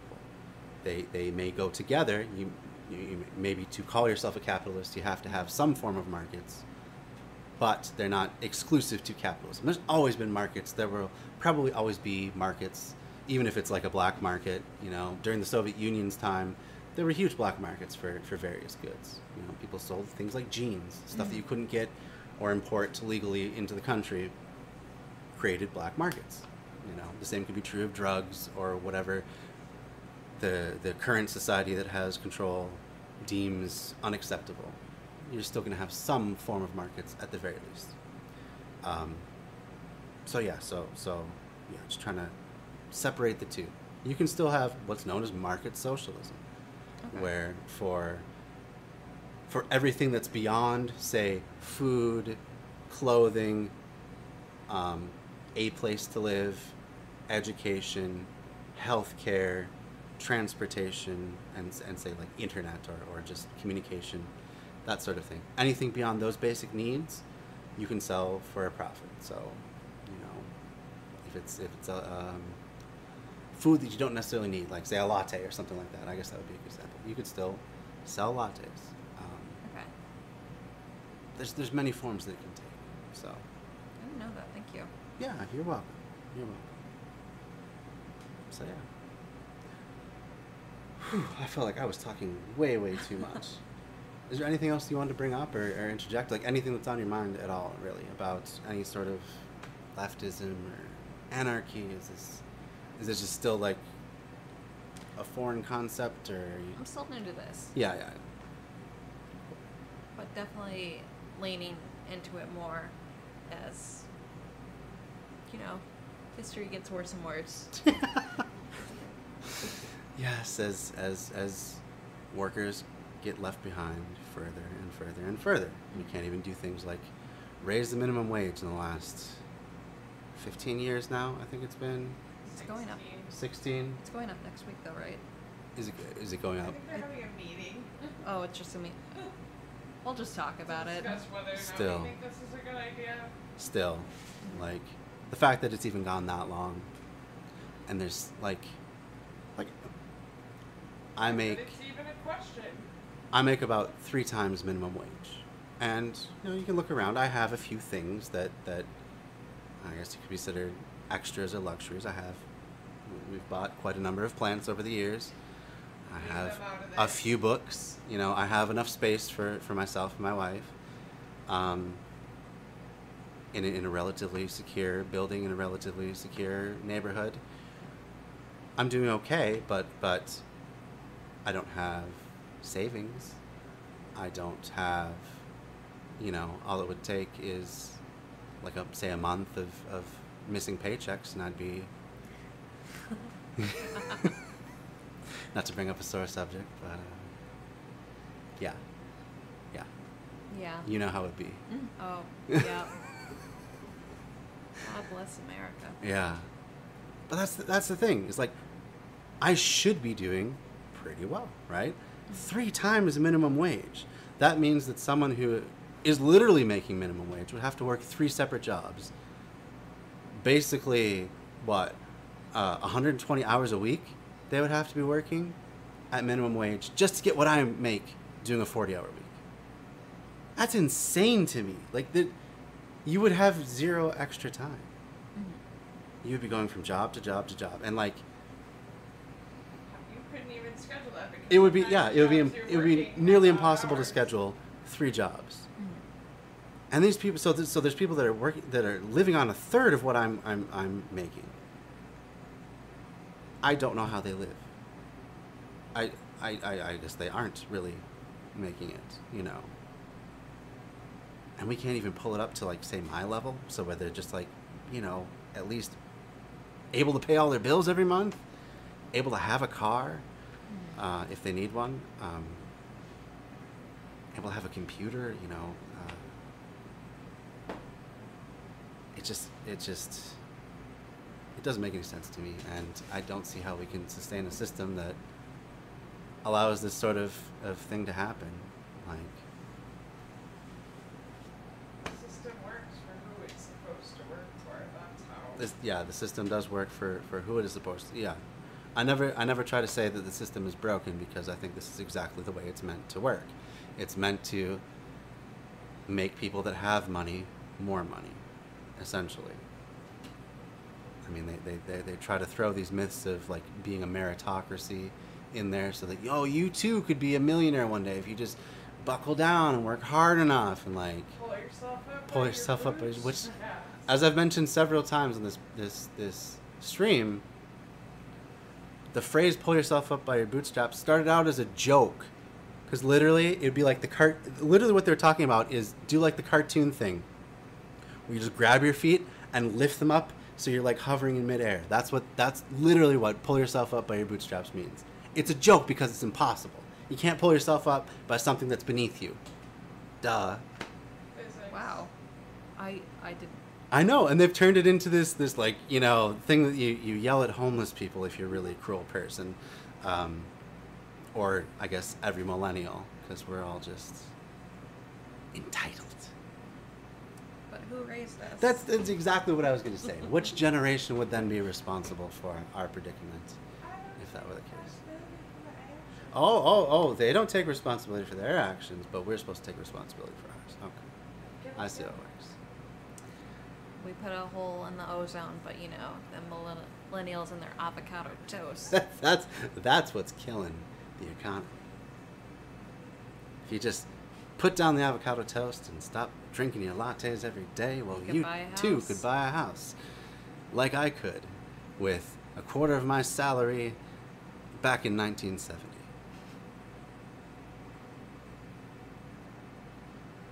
Yeah, the American dream, that no matter, and this was the original American dream, not just owning this on a checklist. The original American dream was, no matter who you are, no matter where you come from, if you work hard, you can make it and have a good life.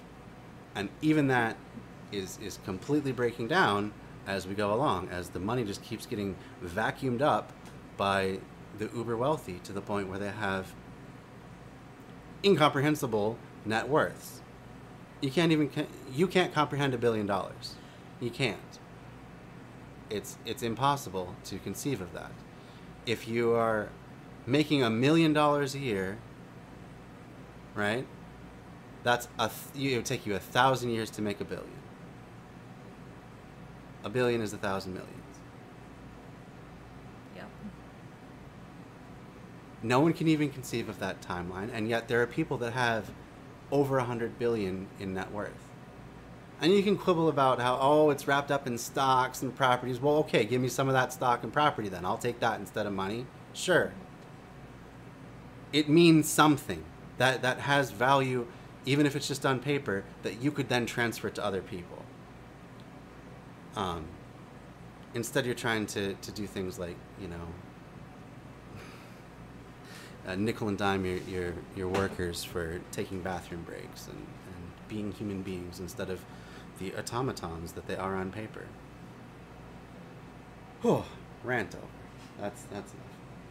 I think we should keep on with the chapter. We're getting close to 9 Yep. o'clock. Works without railways, without manure factories.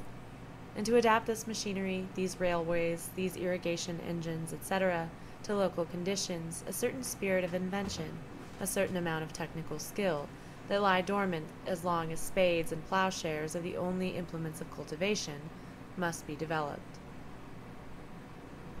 If fields are to be properly cultivated and are to yield the abundant harvests man has the right to expect, it is essential that workshops, foundries, and factories develop within the reach of the fields. A variety of occupations, a variety of skill arising therefrom and working together for the common aim. These are the genuine forces of progress. And now let us imagine the inhabitants of a city or territory, whether vast or small, stepping for the first time onto the path of the social revolution. We are sometimes told that nothing will have changed, that the mines, the factories, etc., will be expropriated and proclaimed national or communal property, that every man will go back to his usual work, and that the revolution will then be accomplished. But this is a dream. The social revolution cannot take place so simply. We have already mentioned that should the revolution break out tomorrow in Paris, Lyon, or any other city, should the workers lay hands on factories, houses, and banks, present production would be completely revolutionized by this simple fact. Okay, so that answers the question that you had before of how this revolution would be taking place. Basically, you have to have enough people on your side in a given place that all agree that this is what we're going to do. We're revolting so that we can seize for ourselves and collectively own the means of production. And then you just do it. You know, with enough people, you have a tipping point. You go and you take over the factories, and you say, now the workers, you own the factory. It's basically just transferring ownership from private hands, and in this case, private means the owner, into more collectivized hands. I guess it's not exactly public hands because it's not the government, but it's the workers themselves. So you're doing away with private ownership. Mm-hmm. And yeah, does that make sense at all? Yeah. Okay. Cool. It's becoming clearer. Yeah. I will say, so far, the literature is a little confusing, but you're clearing it up for me. I mean, again, I have to apologize again because this is just a particularly dense chapter. It's just, there's been many other chapters where things were, moving along at a good clip, and he wasn't enumerating all the silk and cotton trading of various places and stuff like that. So this is his conception. People just seize the means of production. Okay. And then they own it from that point on. And his idea is that because so many people are on board with the system, and if you do it right, so many people are benefiting from this system, that kind of is your safeguard against, Scrooge McDuck coming back into the picture and trying to take everything back over, right? Oh, yeah. So,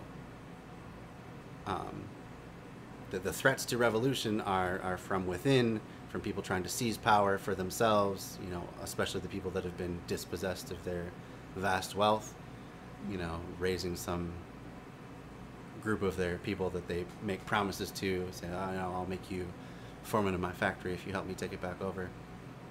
And then also from without, from other countries invading, saying, this is obviously a weak point, we can take over this country and do it our way again.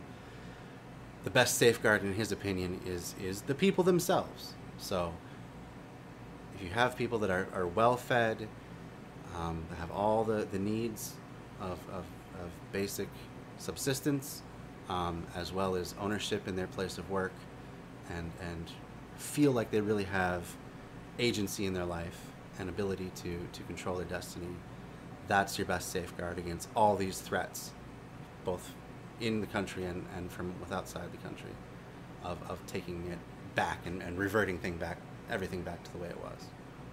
Right? So the owner tries to come in, and all the workers get together and no, we have a good thing going here, and they put down his rebellion. An invading army comes in, and they find it impossible to, for one thing, there's no one leader they can just topple and seize control from. Ownership is spread out, so you'd have to take over everybody, and together everyone is like, no, we have a good thing going here, we're going to resist, we have good reason, we have real, true, material progress in our lives, we like how things are going, we're going to resist rule from any one person who's going to seize control again. And that's his idea. I think it's not a bad idea if you can at least get to that point where people do have a better life, more agency. It's just hard to envision in Absolutely. current times. Absolutely.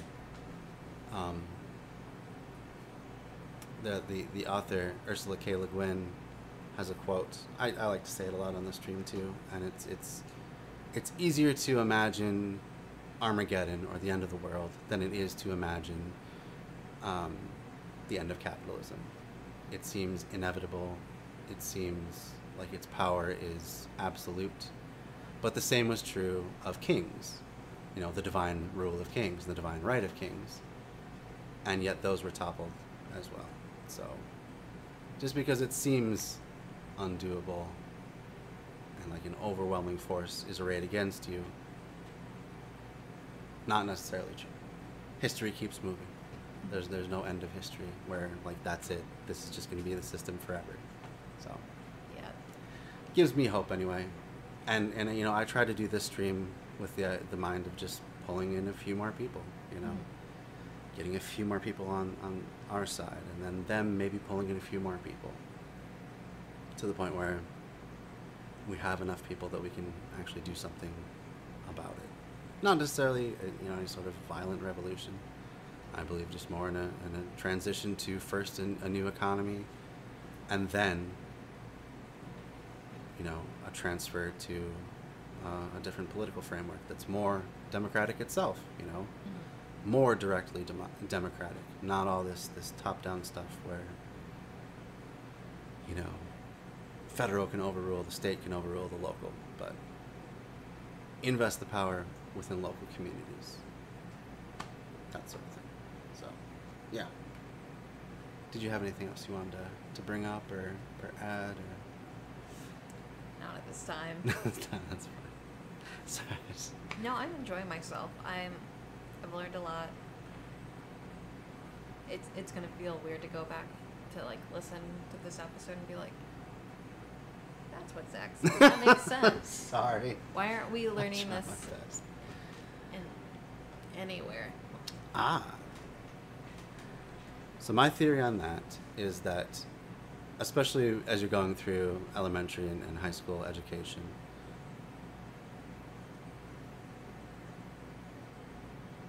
teachers and people that set, well, I guess not so much teachers, but people that set curriculum, and then also the teachers when they're teaching that curriculum, they try to remain neutral, right? Mm-hmm. They don't want to try and bias you versus one system or another, and perhaps they think if they talk about these sorts of things as possible, that they're going to be biasing you towards socialism, communism, anarchy, any of these sorts of alternative systems.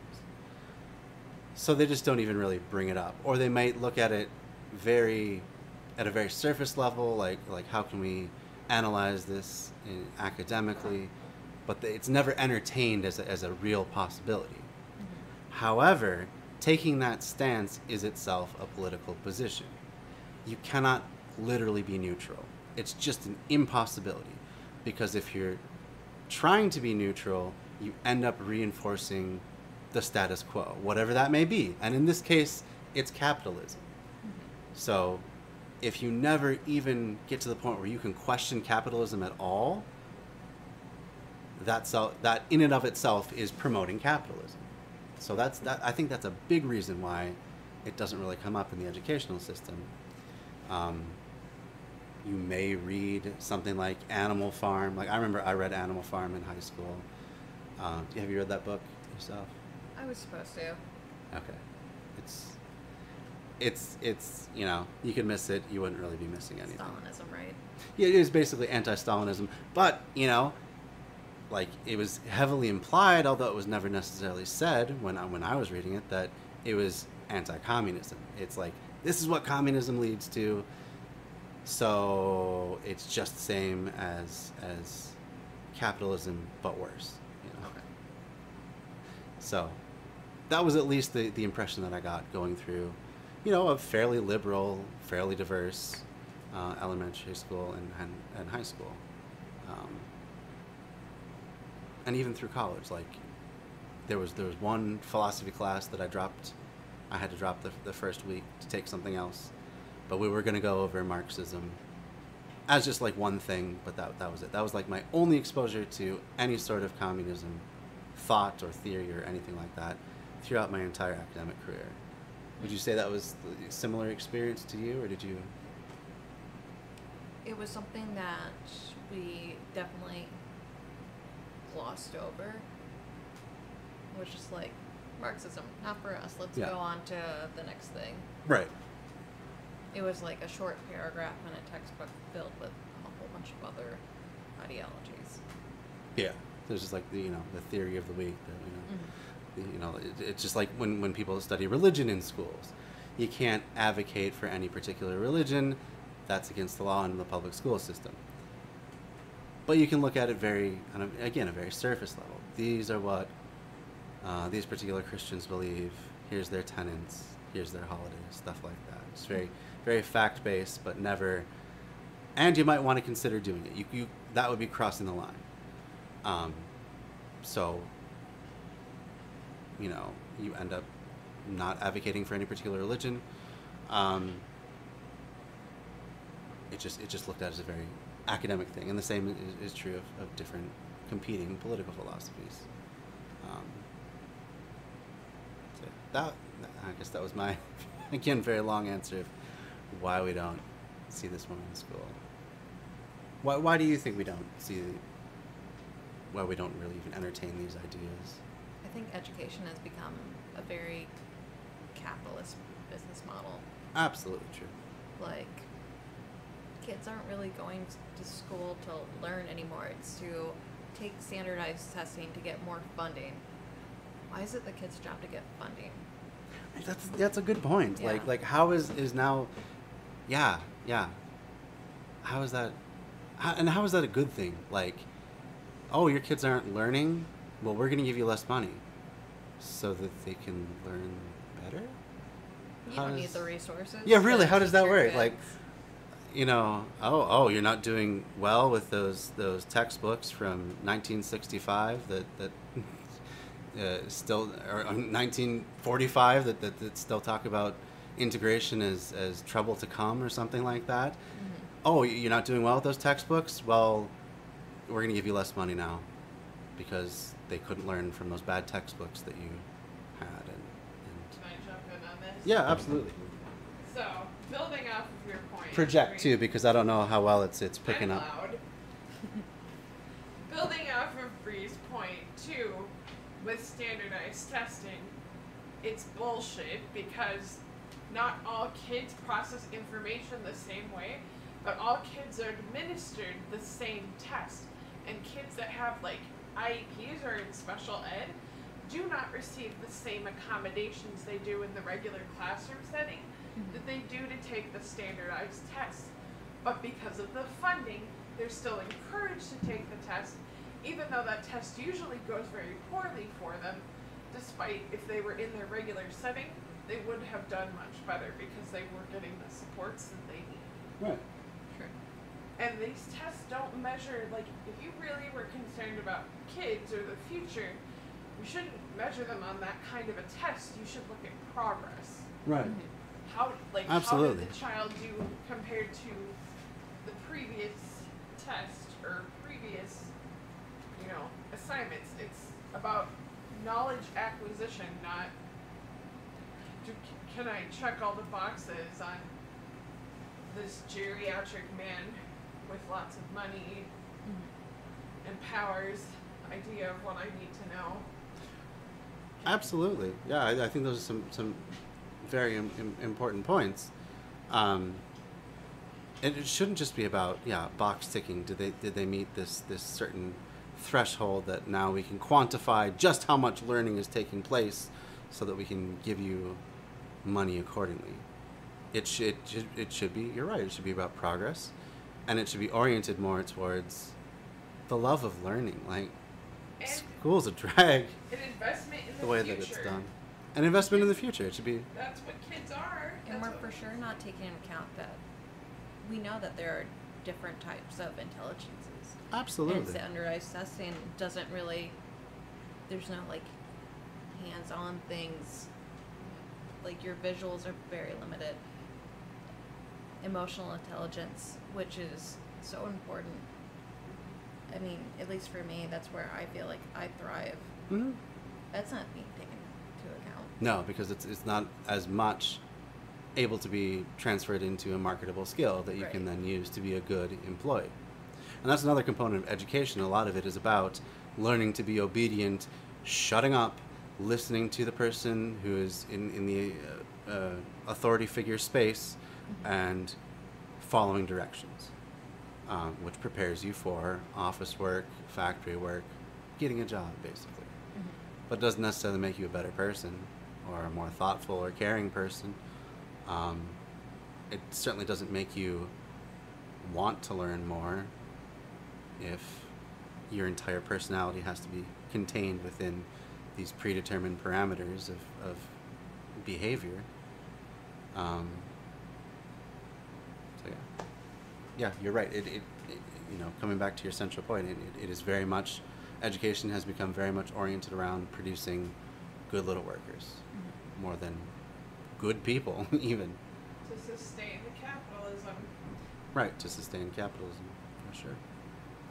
I went to school for so long to be a teacher, and Mhm. then one day we were just talking and it clicked. It was just like, how much am I going to teach these kids? Like, I think when I was in high school, I had a lot of leniency with my teachers, so I could do things in a more creative way. Like, I didn't really write essays until college. I always made short films. Oh, that's cool. But could I do that as we're going further into, like, I feel like kids have to do standardized testing more so, and Oh, it's just so and crazy. I did. There's and so I many of graduated them now. Yeah, 9 years ago. I can't imagine what it's like now. absolutely. The testing or the. Yeah. Testing the, it just feels so, you can't really breathe. Right. Like, these kids are going through so much every day to prepare for getting money so they can keep learning. It keep living, really. Yeah. right. We gotta change it. I don't know how. I mean, Mhm. reforming some things and defunding. Get rid of standardized testing, period. Yeah. I mean, I watched a group take the last round of MCAs. I was like a proctor for it, and it's really scary. They get 40 minutes. After that, the computer just turns black. And then the question, if they're doing well, the questions get progressively harder until they tank, and then it like drops down to something that a kindergartner can answer. And then does it all over again. Wow. It's really weird. I don't quite understand how that's helpful to them. I remember when I took the MCAs, they were just like, you have to do well to graduate. I don't Yep. know if that is that true though. Do you have to do well to on the MCAs to graduate? I don't think Yeah. I did great. I I still mean, they make barely They graduated. make them keep taking them until they pass, which is gross. I don't think I took it that's the math helpful. one 5 times, and then I didn't know until I got to college that I had a learning disability and I couldn't, like, numbers. Oh, I can't really I, process I it. hate Women numbers too. cracks all the time. We get so focused on boys because the behaviors are so much more obvious. Because men have a very set, like, these are the emotions you can have, and you having anything beyond that realm of 5 feelings is abnormal. And then people pick it up faster. Yeah. It's really sad. Sorry. It's sad, and limiting the range of emotions that boys can have is damaging to them as well. Mhm. Like, you look at the way that boys naturally develop before they've had ground into their head that they can't cry about this and they can't cry about that. They have basically the same range of emotions as little girls have. They're just as kind, they're just as caring, They cry when they get hurt or they're scared. It's normal, but then that's socialized out of boys' heads. Don't be weak. Don't right. Be Yeah. But it's not the natural progression. It would not be how boys would behave if they were allowed to just be who they are. So yeah, I don't know how we got on that part, but that's okay. I love these tangents. So is there anything else that's coming up for you? Like any of the things we've been talking about?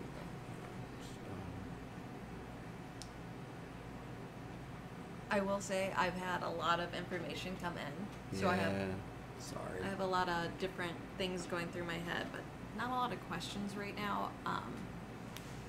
It doesn't have to be questions. Like what do you think about any of this? Maybe I'm asking too broad of questions. Sorry. Do any of the points, maybe we can start there, do any of the points that Kropotkin is talking about, does it make sense how it might take place, at least in his time, or? Yeah, it seems like it would be a more reasonable thing to accomplish then. I think now, even though we're trying to get rid of this capitalist mindset, it's just so engraved into Absolutely. us. And it's gross. I'd is like gross. I'm part of the problem, I'm sure. I'd like to not be. Oh, you can't blame yourself for any of this sort of thing. It's a systemic problem. So it's the system just kind of bleeds into your mindset, no matter how much you might even want to resist it. Like,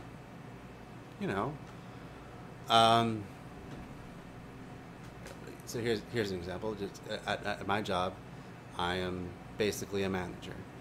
I'm the lead gardener, and I have an employee that works underneath me, and sometimes I will catch her on her phone, or perhaps I know she's not working all that hard because it's hot out, and we've been doing the same weeding job for hours, and I catch that little voice in the back of my head being like, you should go over and tell her she needs to get back to work because she's costing the company money, and like this is not professional, and blah blah blah blah blah. And then I'm like, wait a minute, I'm not the owner of this company. What do I care if she pulls 100 weeds per hour versus 200 weeds per hour? Overall, we're getting our work done. If she needs to take more time to complete her work because it's hot out, who am I to say that she shouldn't do that and that she can't meet the needs of her body at that particular time? And why would I assume that she's purposely not working hard? Like, these are all just, I believe, capitalist sort of mindset just kind of creeping into my head that it's cliches like, if you have time to lean, you have time to clean, and your time is not your own while you're at work. Your time belongs to somebody else, as though you're literally selling your body and everything that goes with it to your employer for all of that time, which would have been a ridiculous concept to people in past ages. Again, getting back to the book Bullshit Jobs, he talks about how before there were timepieces, time was a much more fluid concept. There were certainly absolutes like noon, dawn, dusk. These were times that you could measure, but they would also fluctuate. At least the dawn and dusk would fluctuate from season to season. So it was not as set of a concept. So the idea that you would sell yourself to your lord for 8 hours a day and your every move was controlled by them would be ludicrous. Instead, work just tended to happen in kind of spurts, basically. So you would, do a whole bunch of blacksmithing if that was your profession, whenever the iron came in to do it. And then there would be a lot of downtime where you would do other things. You might visit family. You might grow food for yourself. It was not just this rigid regimentation 40-hour work week that it is today. And all that changed with the Industrial Revolution and the advent of measured time. So to them, it would just seem really bizarre. What do you mean you work 9 to 5? What is 9 to 5? Like, it was a completely foreign concept. So that's interesting. Just how much that mindset too has crept into everyone's head to the point where we're like, oh shoot, I'm 20 minutes late for work. Well, so are you not going to get your work done? Oh no, I'll still get my work done, but it's unprofessional. They're like, no. It's not that it's unprofessional, it's that your boss thinks they own your time from this time to that time, and that you have to be having a steady output of work that entire time, when virtually no jobs actually work out that way. Even in landscaping, there's times where we're transitioning from one job to another. That's essentially a kind of a downtime, but the idea that we're being steadily productive from the time we clock in to the time we clock out doesn't really work out. And there'll be times with landscaping too, where it's down to only one person has anything to do. Like, we have to use the leaf blower to blow off the pathways, and that's the only job left to do. Well, what are we supposed to do? Like, sharpen tools furiously as one person is working? No. You stand around, you chat, you make the job a little bit more bearable, and there's really nothing inherently wrong with that, I don't think. What ideas are coming up for you? I mean, personally, hitting a little closer home, I did lose my job last week. Yeah. A little difficult. It was difficult for us as well. Obviously not nearly as much as for you, but that just reminds me of, like, our bathroom breaks were essentially monitored. Yeah. In a way. The trackers in the trucks that would Yeah. tattle on us, essentially. And you're with the fluctuating weather, that's gonna have an impact on your body. It's gonna have an impact on everything that's going on, especially like when you're trying to stay hydrated. Absolutely. And they're just like, oh, we need you to stay hydrated because we're not gonna pay your hospital bills if you like need to be going to get an IV, Right. which ridiculously priced. And then some jobs you don't get those benefits like Not at all. insurance. Well, yeah, I currently don't have insurance, so yeah, that's Yeah. very true. And then, well, we don't want to pay for this, but like, It's just that the hyper focus on as though you're somehow stealing from them if you the take job's getting done. Yeah, right, that's it, and that really should be the way things go. Is the job getting done? Is it not getting done? Not, well, our computer says you're going to this, that, and the other gas station, and that's time you could be doing other things, and like oh God, I'm sure you were there for the meeting as well a couple of years ago when they put together a fucking PowerPoint presentation about all the ways that we should be feeling really guilty about how we were spending our time on the job. And they had it broken down to like, we logged 20,000 trips to this particular gas station in the last year, and it cost and you spent an average of 15 minutes of your time there, and translated into money. This is the money that the company, which is, it's How BS. is that my problem? How is it my problem? But also that's BS. It's not as though we would have, talking about the Mo crews, because they were really getting down on the Mo crews. Are the Mo crews going to find 15 more minutes of grass to cut in that time? Are they just going to go freelance some lawn services to someone else in that 15 minutes? It's absolute BS. It doesn't actually affect them. They just wanted to... Essentially what they wanted to do is say, we control your time from the time you clock in until the time you clock out. So you better well do only the things we say and not deviate from that course at all. They didn't like the fact that we, I guess, powered our own vehicles. I'm sure if they had it their way, that we would be in automatic cars with preset destinations that we'd all just pile into, arrive at a job scene, and it would start a big clock, and then it would count down until 0, and we better be in that truck to the next job site, or else we're getting left behind. I'm sure that would piggyback be off of that? their ideal It, world. sorry. It felt like a hierarchy because they were complaining about these people that have very physical jobs stopping at gas stations to get coffee. But at the same time, within the office, you know, they can go to the Another Keurig good point. so many times a day. They can go to the bathroom whenever they want, and it's not an issue. Yeah. As though office work doesn't also have its ebbs and flows. Mm-hmm. It's time where things are really crunch time, where you have a million clients to satisfy all at once, and then other times where, like, you know, you can update your Facebook every few minutes and no one cares because there's nothing to do. Oh. Yeah. Sorry, I had one comment coming in from Magnus Xavier. I believe that's how that one's pronounced. And they would like to know if we could recommend a previous audiobook that we have enjoyed. Well, the one that I've been talking about recently is called Bullshit Jobs, and it's by David Graeber. It's available on Amazon, which it's how I listen to it. Audible comes with your Amazon account, and it's really easy to do. Just to add that on, so that's how I get a lot of my audiobooks. It may be available in audiobook form other places, I don't know.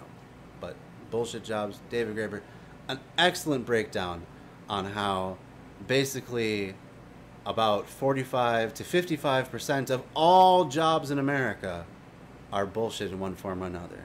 And that's not just like he distinguishes it from a shit job, which is just a job you don't like that treats you poorly. It's jobs that the workers themselves report as having no use.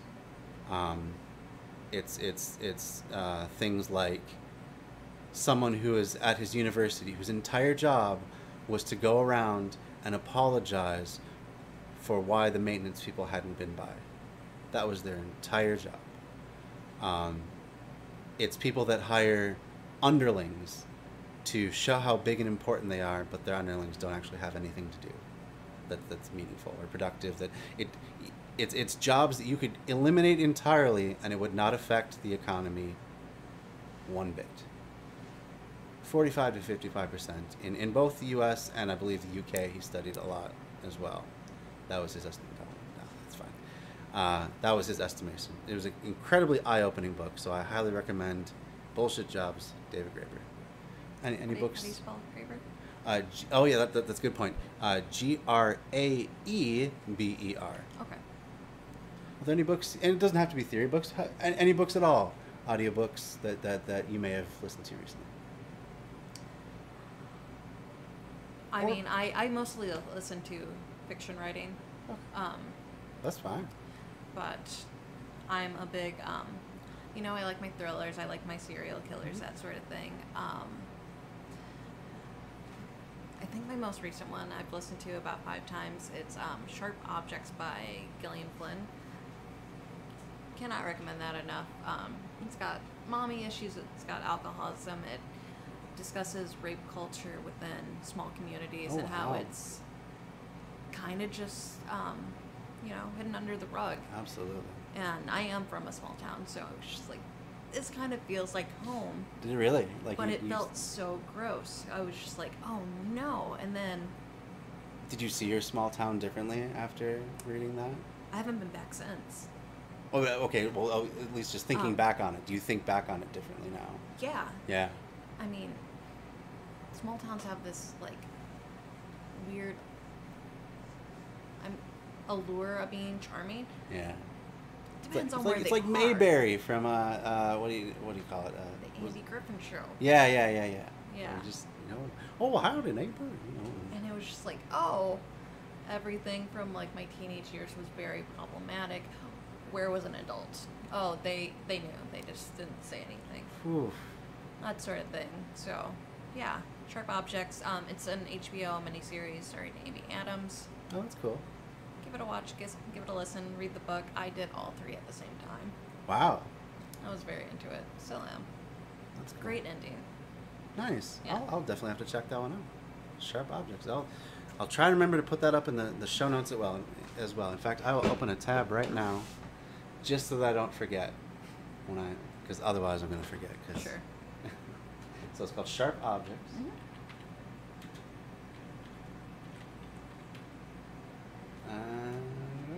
And Gillian Flynn, we all know the premise of Gone Girl now.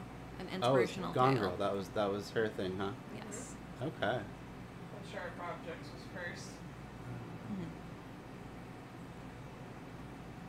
See if we can find any independent booksellers. Not on the first page of results because it's on Google. And they're going to stifle competition by putting their own results out first. Don't be course. evil. That was their motto at one time. It's just coming out with books from Google.com. Well, I'll just use this as a placeholder.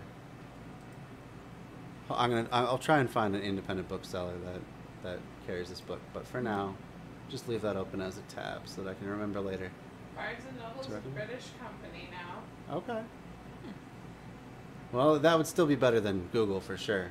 So we'll leave that over there. And from a writing perspective, I will say that Gillian Flynn does a great job with her female protagonists. Oh yeah. She kind of puts them in a way that you don't see white women in. It's kind of very like Southern Gothic-y, and you can see that Southern she's Gothic. taken inspiration from B.C. Andrews. I don't know B.C. Oh, Andrews. Flowers in the Attic. Okay, Nice I've heard author. the title. I've not read that one. It's I've heard it's intense. schedule a therapy session after. Okay. So Yeah. really intense. Okay. Cool. Well, thank you very much for your recommendation there. Thank you. Oh, I think we gotta try and just knock out the last bit of this chapter. We only have probably about 5 minutes left. A little over 5 minutes. So, are you ready? Let's do it. I think we've definitely made a good effort of building an entire episode out of not a lot of material. So I really appreciate you for that. I feel like I've been talking way too much though. But there's a lot of difficult You have concepts. great points. I can go on tangent about anything and relate it to a movie. That's cool. I always love tangents, even if it's just about a movie. That's cool too. So don't be shy about it. International commerce will come to a standstill. So also will the importation of foreign breadstuffs, the circulation of commodities and of provisions will be paralyzed. And then, the city or territory in revolt will be compelled to provide for itself, and to reorganize production. If it fails to do so, it is death. If it succeeds, it will revolutionize the economic life of the country. Just a small point about this. In the case of Cuba, he was absolutely right. They had a revolution. I don't know how long it was, but probably pretty immediately the U.S. started embargoing them to the point where, until the Soviet Union got involved, they had like 0 trading partners. They had to completely revolutionize their production for everything, and revolutionize the idea of needing to keep on producing things. So there are cars that have been in operation since, I guess, the 70s, that are perfectly tuned up, in good working order, out of necessity because they've been so isolated by non-revolutionary countries such as the U.S. primarily,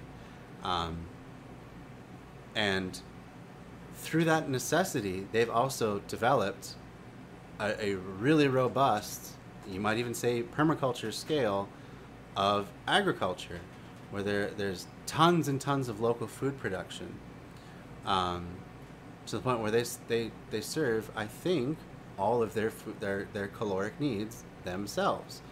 They may at this point import some foods. I'm not entirely sure about that, but I don't know what that was, but that was a loud thump. My neighbors are bad. Oh, okay. Wow, that threw me off a little bit. Joys of living in an apartment. But they're very self-reliant. They produce, and at the same time they have one of the best healthcare systems in the world. They may not have the same freedom and access to information that we enjoy in more, I guess, Western countries. That's kind of a not a great way of describing us, but they may not have the same access to information. You know, perhaps parts of their lives have been more controlled than they would be in a, again, first world, not a great term, but in nations that are more part of the global economic system. Let's put it that way. But they provide all their people with basic stuff. You know, they have reached a level where basically all the necessities of life are provided on a relatively small island. It's incredible what they've achieved. So this may seem a bit far-fetched talking about being completely isolated, but it actually has happened in the case of Cuba. So yeah, I definitely recommend looking into more of the history of Cuba. And We don't talk about the positive things when it comes Right. to Cuba. Right. Well, that's the case with any of these countries, you know. Well, you have the good and the bad. Absolutely. There's going to be good and bad in any sort of governmental form. Right. I mean, you could say the same thing about China and how they treat their Uyghur, their Muslim population. At the same time, U.S., we treat our undocumented immigrant population as well as our foreign combatant population extremely poorly. We are on the same level as anything that China is doing when it comes to human rights abuses. So, yeah, these are bad in both places. But it's not just one side. It's certainly not just one-sided. It's not China bad, U.S. good, Cuba bad, U.S. good. These are very simplistic ways of looking at the world that don't quite capture the entire picture. There's going to be more freedoms and less freedoms in different parts of life. And more provisions for its citizenry and less in different parts of their lives. So, yeah. Not a completely black and white picture any place to look at. A lot of gray. A lot of gray. Yeah, so Cuba, interesting case study. I think was it Blowback? I think Blowback, the podcast Blowback. Now I'm going to have another thing I'm going to have to look up. God damn it. I was hoping to be done by 9. I apologize for keeping you up late. Don't worry. That's a long. Oh. Oops. America.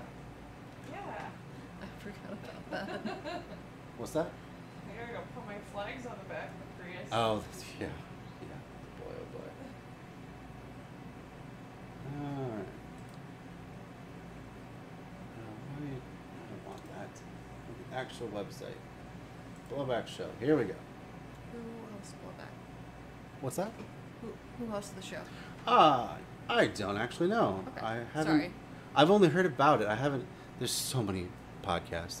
I have a database that I helped collect together with other leftist just talking about leftist podcasts. This being one of them. I think we're up to 200 entries of active leftist podcasts.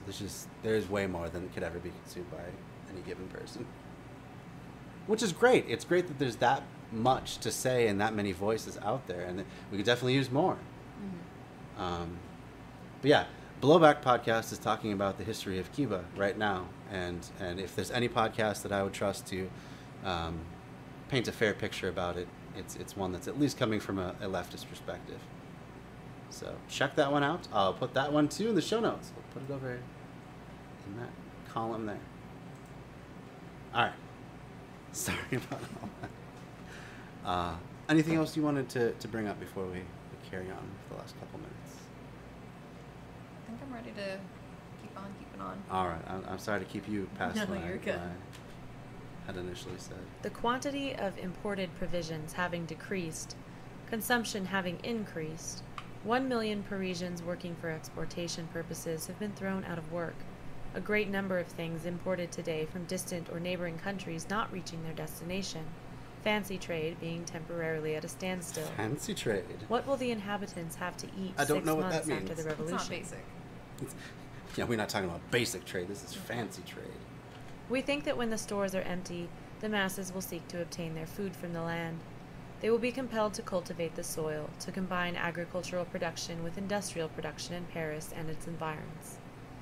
They will have to abandon the merely ornamental trades and consider the most urgent need, bread. Citizens will Hence the title of the book, the title of my stream and podcast and YouTube channel, Conquest of Bread. Standing for basic staples of human sustenance. be obliged to become agriculturalists, not in the same manner as peasants who wear themselves out, plowing for a wage that barely provides them with sufficient food for the year, but by following the principles of market gardeners, intensive agriculture, applied on a large scale. And this itself, what he's talking about, intensive market gardening agriculture, what he means is without huge implements. It's, yeah, you have just as much as you can maintain with your basic hand tools, and then you sell to a local market, or in this case, you just give to the local populace whatever you don't need for your own consumption. Well, that ties in pretty well with ideas of permaculture, especially practiced in an urban area where there is less space. That's kind of cool to hear him at least talk about that. Do you do any gardening on your own now? I know you're kind of in between.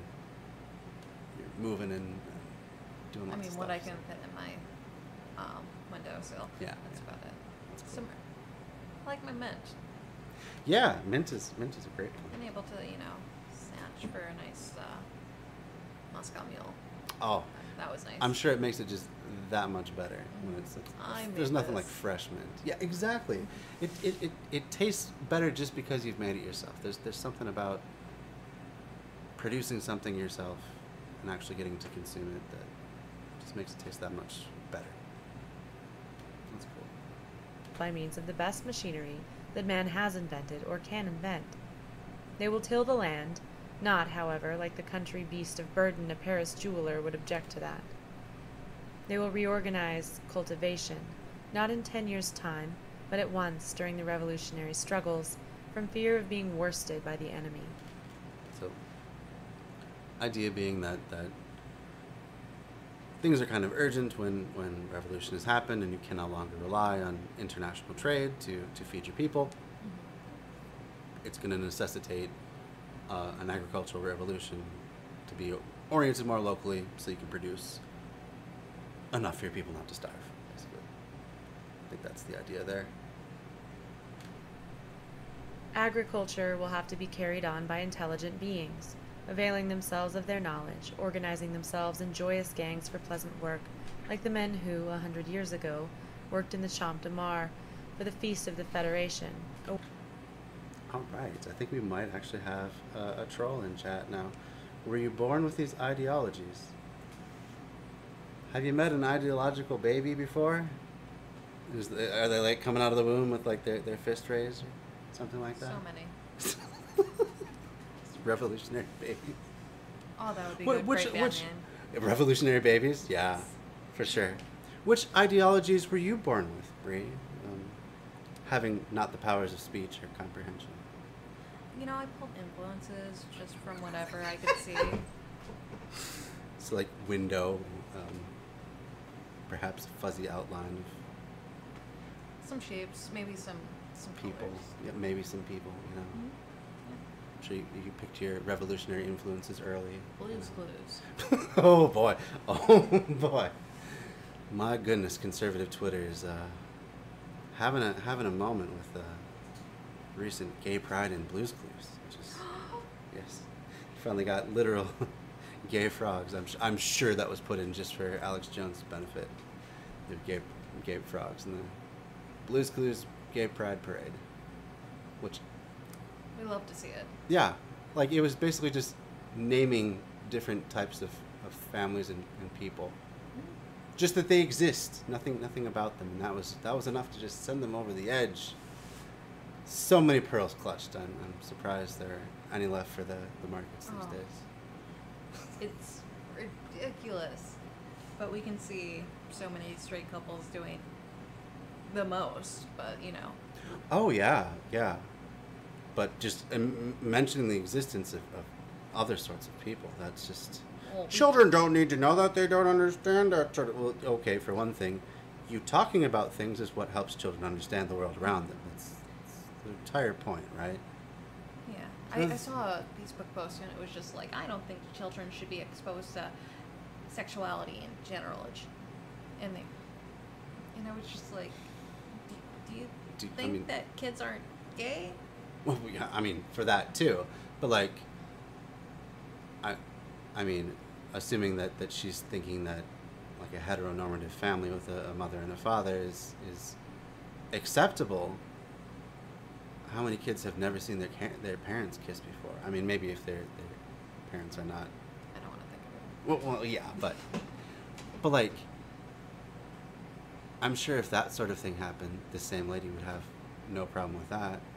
Yeah. I'm sure she's the same lady who would put like lady killer on a onesie for like a baby, or like, you know, Well, future Rico Suave, or you know, Ew. any of these phrases, What and did have they no say problem with that. On MFM, I'm the daddy in this situation.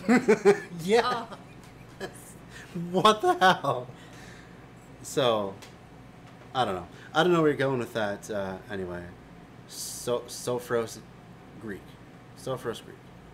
No one is born with their ideologies. That's part of what an ideology is something that you adopt and learn as you grow as a human being. So, I don't know. You're probably already out of the chat because you've made your little comment. Yep, it looks like you're gone already. So, whatever. That that's the end of that vignette.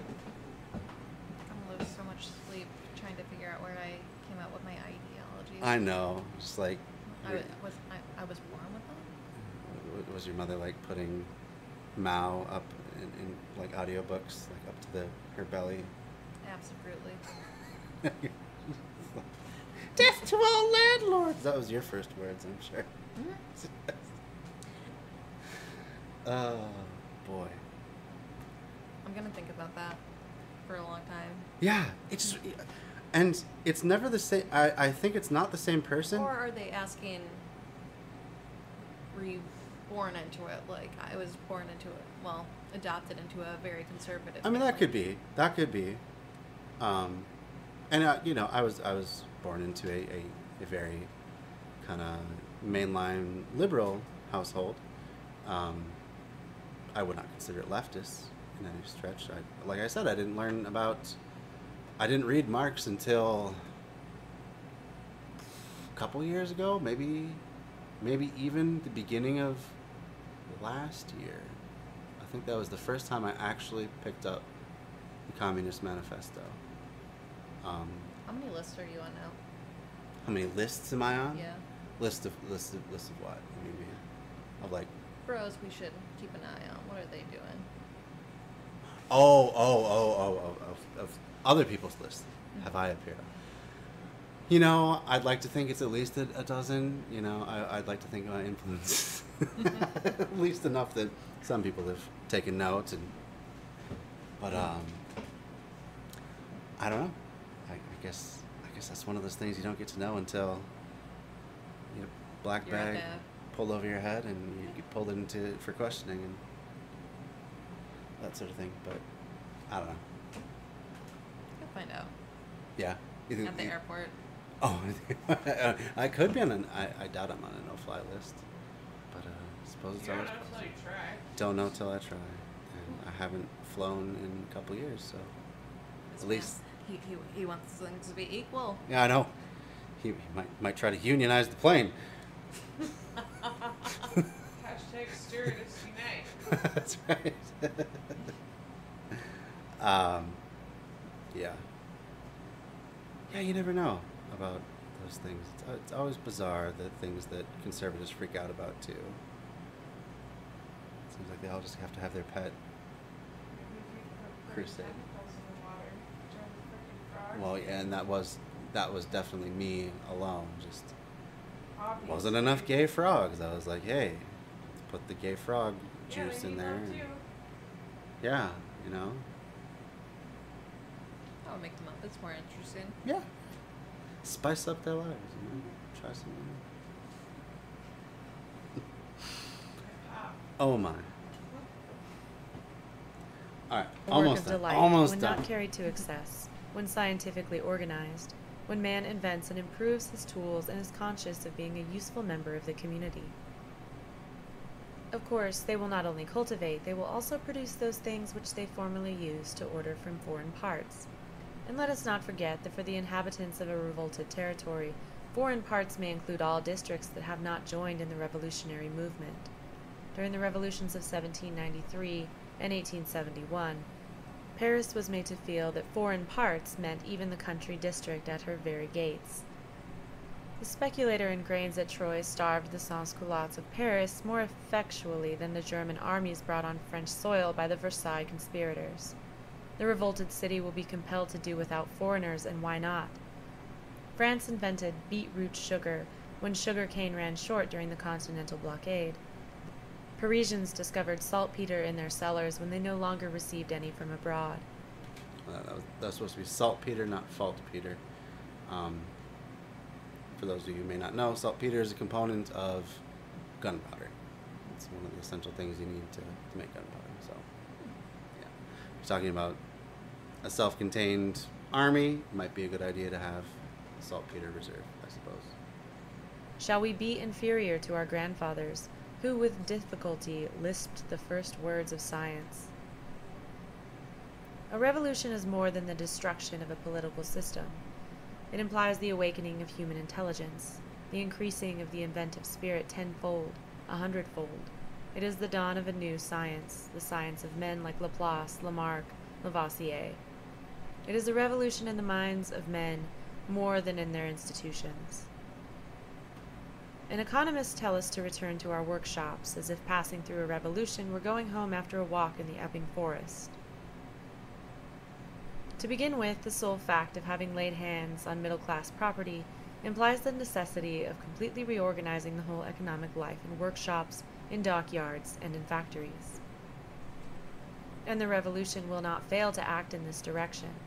Should Paris, during the social revolution, be cut off from the world for a year or two by the supporters of middle-class rule, its millions of intellects not yet depressed by factory life, that city of little trades which stimulate the spirit of invention, will show the world what man's brain can accomplish without asking any help from without, but the motor force of the sun that gives light, the power of the wind that sweeps away impurities, and the silent life forces at work in the earth we tread on. We shall see then what a variety of trades, mutually cooperating on a spot of the globe and animated by the social revolution, can do to feed, clothe, house, and supply with all manner of luxuries millions of intelligent men.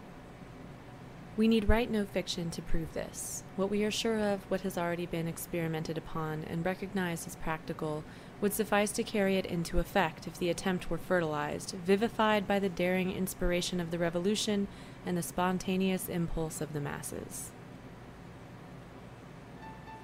This has been a production of Audible Anarchist. You can find more Audible Anarchist on YouTube. We made it. Sure did. So yeah, as he was saying, kind of there, summing up that chapter, the revolution is not just the overthrowing of people; it is the I guess, fulfilling of promise. You know, empowering of all people, unleashing the creativity and the potential of everybody by putting them all on relatively equal footing and giving them the things they need, a platform to stand on in the form of their basic necessities that they can then push off and contribute whatever they feel like contributing to society. Any thoughts at the end of the chapter there, or as we wrap it up? Or? Still digesting. Yeah. It does. The last part. I have to say, this is a really difficult chapter to enter this book on, to be your first example. She was a little dry, but that's fine. She had some There's just the material. moist bits. Yeah. Sorry for saying moist. You know, moist is not one of those banned words yet, so. Not yet. Not Most. yet. Kind of the idea of a revolution. It's not just overthrowing like one person on top. It's overthrowing those societal values and Right. replacing it with something that would hopefully benefit the masses. Mm-hmm. It's something to think about. Yeah. That stood out to me. There was a lot of facts about silks and Oh, I'm really glad I skipped that part.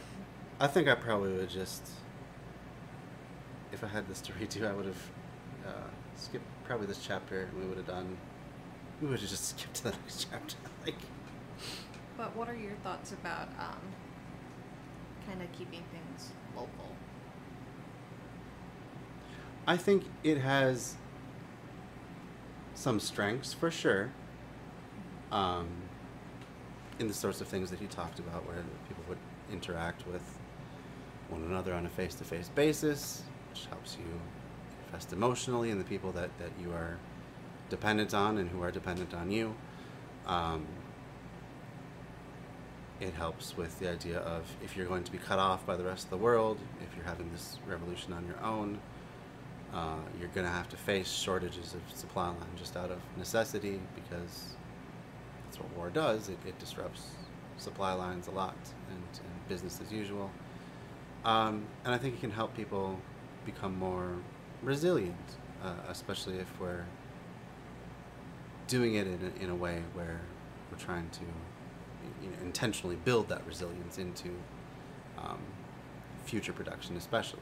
So we're doing those small and slow solutions of permaculture where, you say you plant a fruit tree this year, you may not get fruit until, the 10th year. It's an investment in the future, but once that investment produces dividends, you're going to be in a much more secure place, and you're going to be glad that 10 years ago you planted that tree. And especially with all the unknowns coming from weather pattern changes, from climate change. It just seems like in the past few years even, the summers have become a lot more unpredictable, to the point where it doesn't feel like they can even predict what the weather's going to be day to day very well. Like, they'll say it's going to rain, but then it'll rain in a very concentrated spot, and maybe not the spot that you're at. And we don't really get the rains, those like long sustaining rains that we used to get. And it's been very dry just across the entire northern hemisphere this year, already into fire season. So all these forces that are beyond any one of our controls, doesn't matter how many, unfortunately it doesn't matter how many bottles we recycle, doesn't matter if we individually go vegan or make other conscious choices. Our choice alone is not going to make that difference. It really comes down to just a handful of very powerful and wealthy and influential companies that have the greatest amount of impact on climate change. So recognizing that, and that we're not just going to topple them in a day, starting local, building these systems up locally, and starting to rely on one another. I think that's another important thing. It's kind of putting these revolutionary ideas into practice more. So, like relying on one another, opposed to just like a figurehead. Or a charity, or any centralized power, but just practicing mutual aid. I had a really short episode a while ago, and I called it Stone Soup Socialism. The idea being that, like, here's something we can all do, as long as we have a little bit of extra money to buy a bunch of soup, or a little bit more and make soup ourselves. We could just take a stock pot, go to a local park, assuming you're in a populated area, that enough people would happen by, and just start cooking it. And just don't necessarily even have to have a sign, but you could just say, hey, free soup. Just start handing it out, and then just start making a habit of that. And then eventually the idea being that people will come to know that this is going to be an event, and through their own volition are going to be like, hey, you know, you want some of my fresh basil that I just picked? Let's throw that in the stew. You know, people start adding to it. Maybe someday you know, people start performing music for the event. It'll become a community event. And just using that as a very basic way to just start forming those bonds of community again that have kind of been lost in these really atomized, very compartmentalized civilizational structures that we have, you know. I mean, for a small example, I know the people across the hall by name. I know the lady next door by name. I don't know the guy across the hall. He's very quiet. He keeps to himself. Mm-hmm. And then I don't know anyone else in this entire, like, 60-unit complex. I don't know anyone else by name. And we all live together. I mean, we see each other every day. I might even say hi to certain people, but I don't really know them. It's a strange thing about being in really dense societies or communities that there is a level of alienation where you're surrounded by people that you don't know and whose lives only intersect with yours on a very surface level. So the idea is just start to break that down. Start to actually get to know your neighbors, even by name, you know. Hopefully some of your neighbors will start coming to it. You'll start to get to know the people, and then just through the natural exchange of information and ideas, you'll get to know, oh, so-and-so is really good at fixing cars. I should bring my car to them, you know. And I can trade my car repairs. He'll give me that, and then I'll give him, I don't know, I have a garden. I'll give him a bunch of fresh tomatoes out of my garden whenever he comes by. Or I brew my own beer. I'll give him some beer, you know. The idea of just starting to build up that community network at the very local level, I think that is important. Especially if anarchy really appeals to you. I think anarchy has to kind of, by necessity, be a local thing.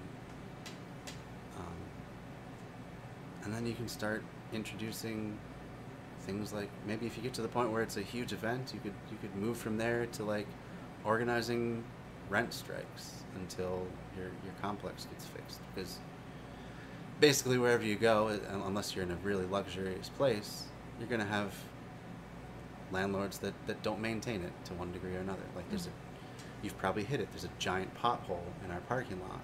It's like 6 inches deep. It's been there for over a year now. They've done nothing with it. They take our money every month, but they don't really do anything with it. So just getting together and saying, hey, what can we do as a community now? Now you're starting to build real power. And perhaps from that point you can branch out and say, hey, there's a bunch of us that are interested in, you know, retail food service. Why don't we open a cafe together or something like that?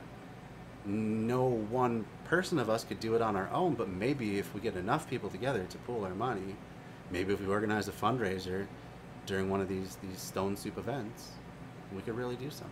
Mm-hmm. You know, I think it just really it takes something, some act to break through the compartmentalization that tends to invade our lives. Start moving towards a real community and a real reliance on each other. I like that. Yeah. I like that too. It's been hard for me to put into action myself, but that's just part of the, you know, what this capitalist system kind of takes from me. It's just, I just don't have the time and the energy really to organize anything like that yet. Yet. I'll say yet. I would really like to get to the point where I can start doing that, but I just haven't yet. We'll get there. How do you feel about localization and relying on local stuff? Are you like, just what's the point? Like, we live in a global society? Like how are you coming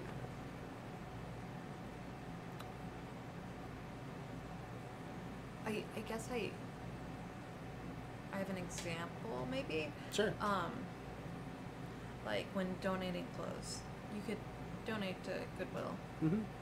or you could donate to something locally, and it's gonna benefit someone in your community, you know, and not be shipped off here, there, and everywhere. I didn't know that was a thing until someone told me that. Yeah, I'd rather see someone in my community. I mean, I don't know if that's not a great example, but Oh, I think that's a fine example. Yeah, I'd like Something to, more tangible, you know. You can. I like the idea of helping your neighbors, Right. and if you need help, your neighbors can help you. Right. I think just kind of in general that's how humans tend to orient themselves. You know, they tend to think most and have the most empathy for people that they interact with on a daily basis. It's just a natural course of the way things go.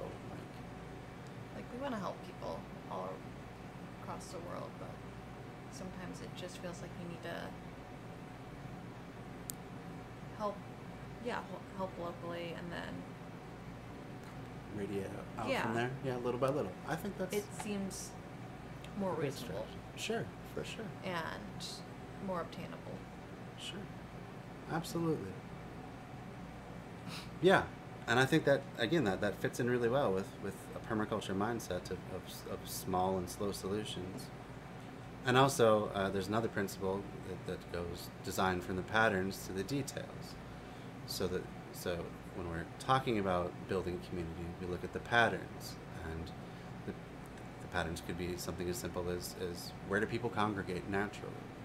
Maybe that's where we should start trying to do this stone soup thing, if that's something that appeals to you. Maybe that's where we could organize just a plant swap or a seed swap or something like that, or a repair event where people that know how to repair small appliances could set up shop and help people learn how to repair their toaster or their TV or something like that, you know. So just observing those patterns and then building it down to the details of, okay, what is our specific event going to be, and you know, how are we specifically going to connect with community members, but just starting with those patterns of like, here's a bad pattern, here's maybe a different pattern we can introduce to kind of break that cycle. That's what I Let's see what we can do. think. Yeah, for sure. Absolutely. So, I mean, that's part of why I do this too, again, is to just start to get people to think in this idea. Spread these ideas out slowly. Very slowly. I mean, tonight, not all that many viewers tonight, but that's quite all right. Happy to still keep trying at it. Keep at it. So, what is the next chapter even going to be on? I think it's just going to be, it's on agriculture. So the final chapter, which I'm assuming is going to be next week. Although I may end up having to work Friday, so it may be an unusual schedule next week. We'll see. But the next one's going to be about agriculture. It's going to wrap up the entire book, and then we get to move on to another book. And our next book is going to be Principles of Communism by Friedrich Engels. And the basic idea is that what that book is what most people assume the Communist Manifesto is, where he just goes point by point and kind of lays out, this is how we do organize society. And this Engels is with an irony. Engels, so Engels? it's ENGELS, if I'm not mistaken. So we'll do that, and then we'll do, because that's a pretty short one, so we'll do maybe some short anarchist ones. I try to alternate back and forth between anarchist and communist and you know, potentially socialist, and eventually I'll start integrating in more permaculture materials. We're going to go through Permaculture, a Designer's Manual, which is the most important text that's been written in permaculture. It's what they teach permaculture design, certificate courses on. That's my certificate right there. So we'll go through that book, and then we'll start integrating stuff from New Urbanism in, which is going to be probably the hardest one. It's kind of the most niche of all of them, but I think it applies to all this stuff. New Urbanism deals with building community and organizing society in ways that facilitate interaction and satisfaction with the place that you live, making it more of a place itself, not just, you know, a placeholder for where you happen to live now and where you work now, that sort of thing. Cool. So it's a lot to try and push together, but I think little by little we're You're doing it. starting to get there. I've been managing to keep up with this fairly well, I would say. So, all right. I think that this is a good time to kind of wrap things up. So if you have any more thoughts you'd like to get out before we kind of wrap things up, or questions, I know I really hit you with a lot of information. I'd just like to say thank you for having me on. Oh, you're quite welcome. This has been a lot of fun. I've learned a lot. Still processing a lot, but Yeah. it's a lot of ideas that made sense, but How you integrate them into modern life, how you Yeah, actually do and- them. I'm sure there's a lot of questions still. you know, if we were taught these ideologies a little more thoroughly, I think. So I didn't come into this kind of, Yeah. I don't want to. Well, you should have been following my show for all this time. Just kidding. I enjoy a lengthy backlog. Yeah. Yeah. Well, there's definitely now quite the archive over at the youtube.com. You can check out Bread Theory. I don't think I haven't switched it over yet. I should switch it to Bread_Theory, but right now, I don't know if that's even showing up on the thing. No, it's not. Okay. Look at my channel real quick. So, we have a bunch of videos on all the different chapters that we've covered before, as well as Sunday I kind of just do a more freeform thing where I pick videos, just random YouTuber videos of leftists or of people on the right, and then I critique them, and then I just go through and add my own opinion to them. So you can have all the archives. I've organized things into a number of playlists. So you can look at my permaculture playlist, which I did recently. And then there's the various books that I've done. Only 2 books so far, but there's the Communist Manifesto, which I may redo at some point because the audio is pretty bad. I was just learning things at that point. But they are there for your viewing and listening pleasure. And then, of course, the Conquest of Bread. You can see the full playlist. I think I have every single episode up there right now. And then I have a bunch. I'm got kind of a backlog of videos I got to process. But soon we'll get to the end of this book, and I'll have everything up on YouTube, and we'll be ready to move forward with the next book. And then I have bunch of my just one of my shorter vignettes and that sort of thing. So you can kind of check things out there. And then, of course, my podcast is the audio version of pretty much all of this stuff. Once in a while, I don't put it up on the podcast because it doesn't really make sense. It's a very visual thing or something like that. But for the most part, it's available wherever fine podcasts are found. So just go to Bread Theory there. In fact, you can find all of my links on my link tree. Facebook, Twitter, Instagram, and buy my art. All that different stuff. By going to lanktr.ee/bread_theory. So yeah, and if you haven't yet, you should or you should follow this particular Twitch stream. I would really appreciate it. Really appreciate that. So then you'll get notified when I go live, and we can chat and interact in the future. And then we're gonna pull up the stuff that Bree is going to be getting into pretty soon. You want to say a little bit more about your particular podcast forthcoming? Yeah, I'm really excited to get the ball running. I'll be hosting with my best friend Cisco Vega on the Smartest Suits I Know, and explore things that I think are mainly explored by mostly white men, and give it a little more color on the lens. There you go. Yeah, but check us out. Hopefully we'll be up and running. Hopefully. Yeah, I mean, I know you're in the middle of. You haven't moved yet, have you? You're No. in the process of moving still. End of this month. End of this month. All right. Yeah. Then I can get the ball running. You definitely should. You know, the hardest thing about doing these podcasts or the streams or whatever is just committing to doing it and then doing it, even if you don't think you're ready. I certainly didn't think I was ready the first time I went live with my stream. And yeah, you can see and hear the result of that. But hey, I've learned since then. You know, I've grown, and I'm sure you two will as well. It's just a matter, you just got to do it. Don't be Thank scared.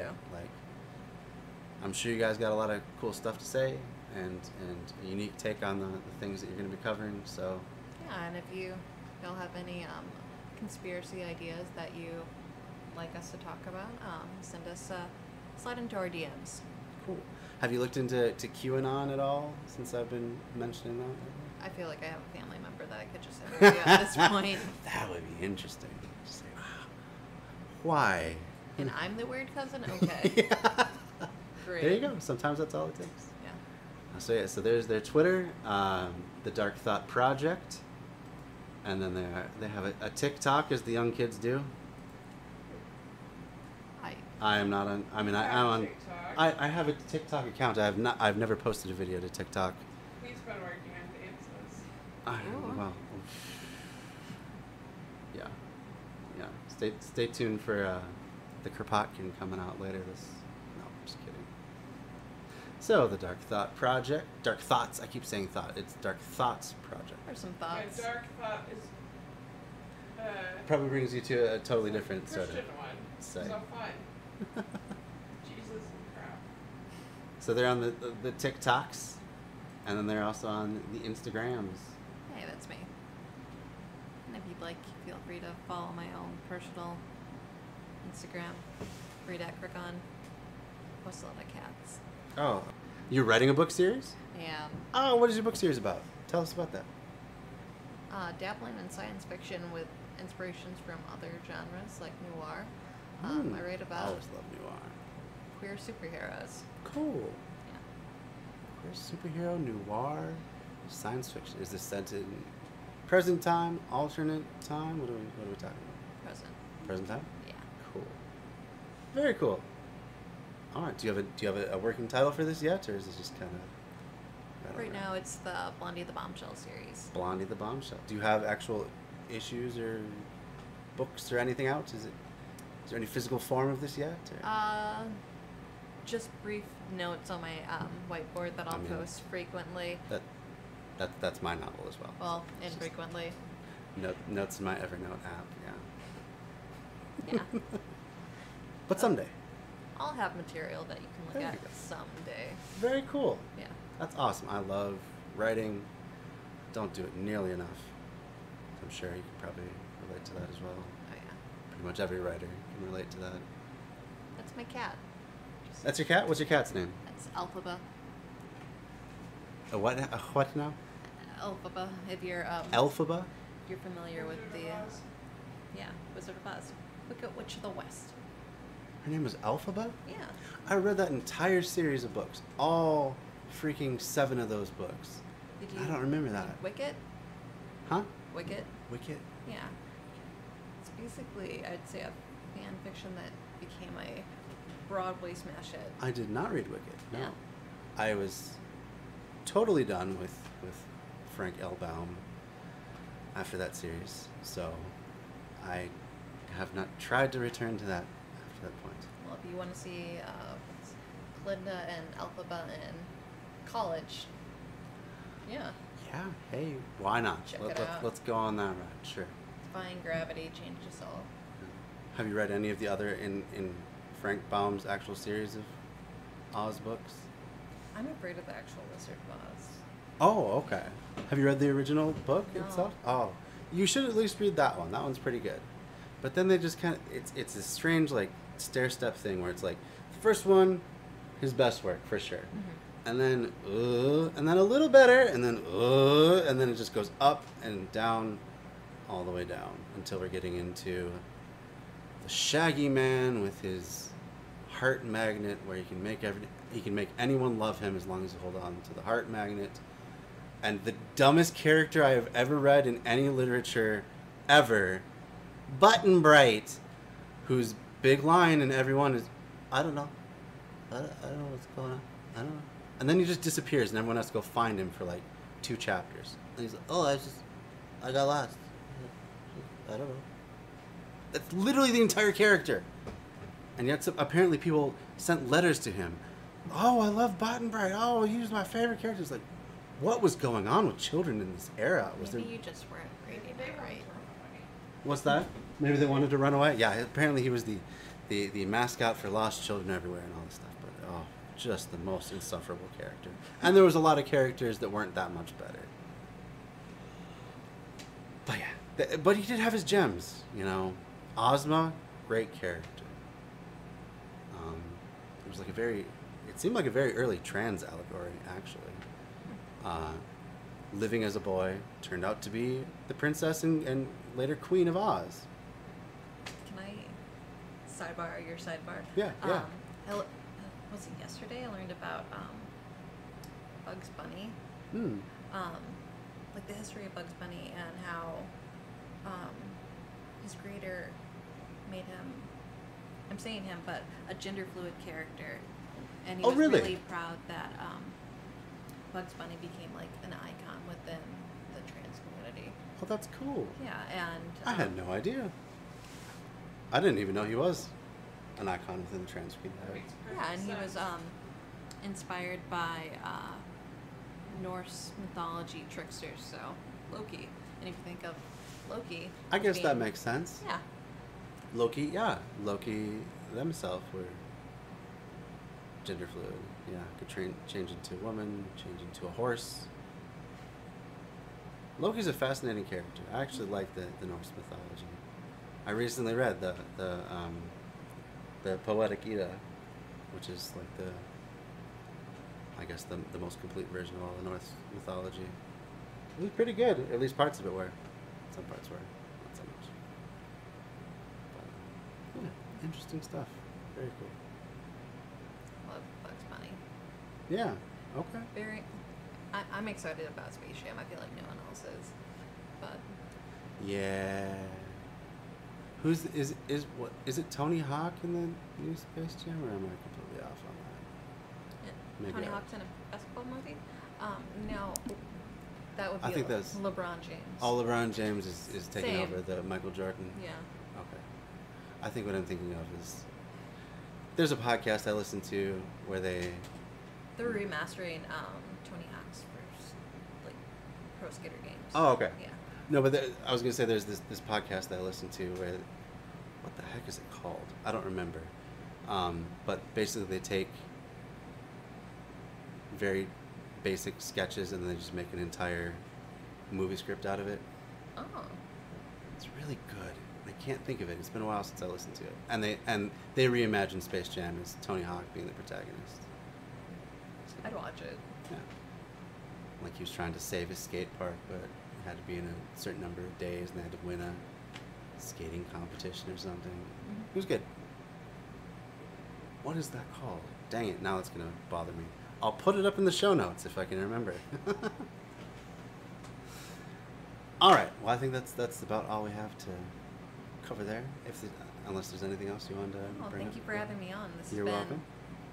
enlightening and also fun.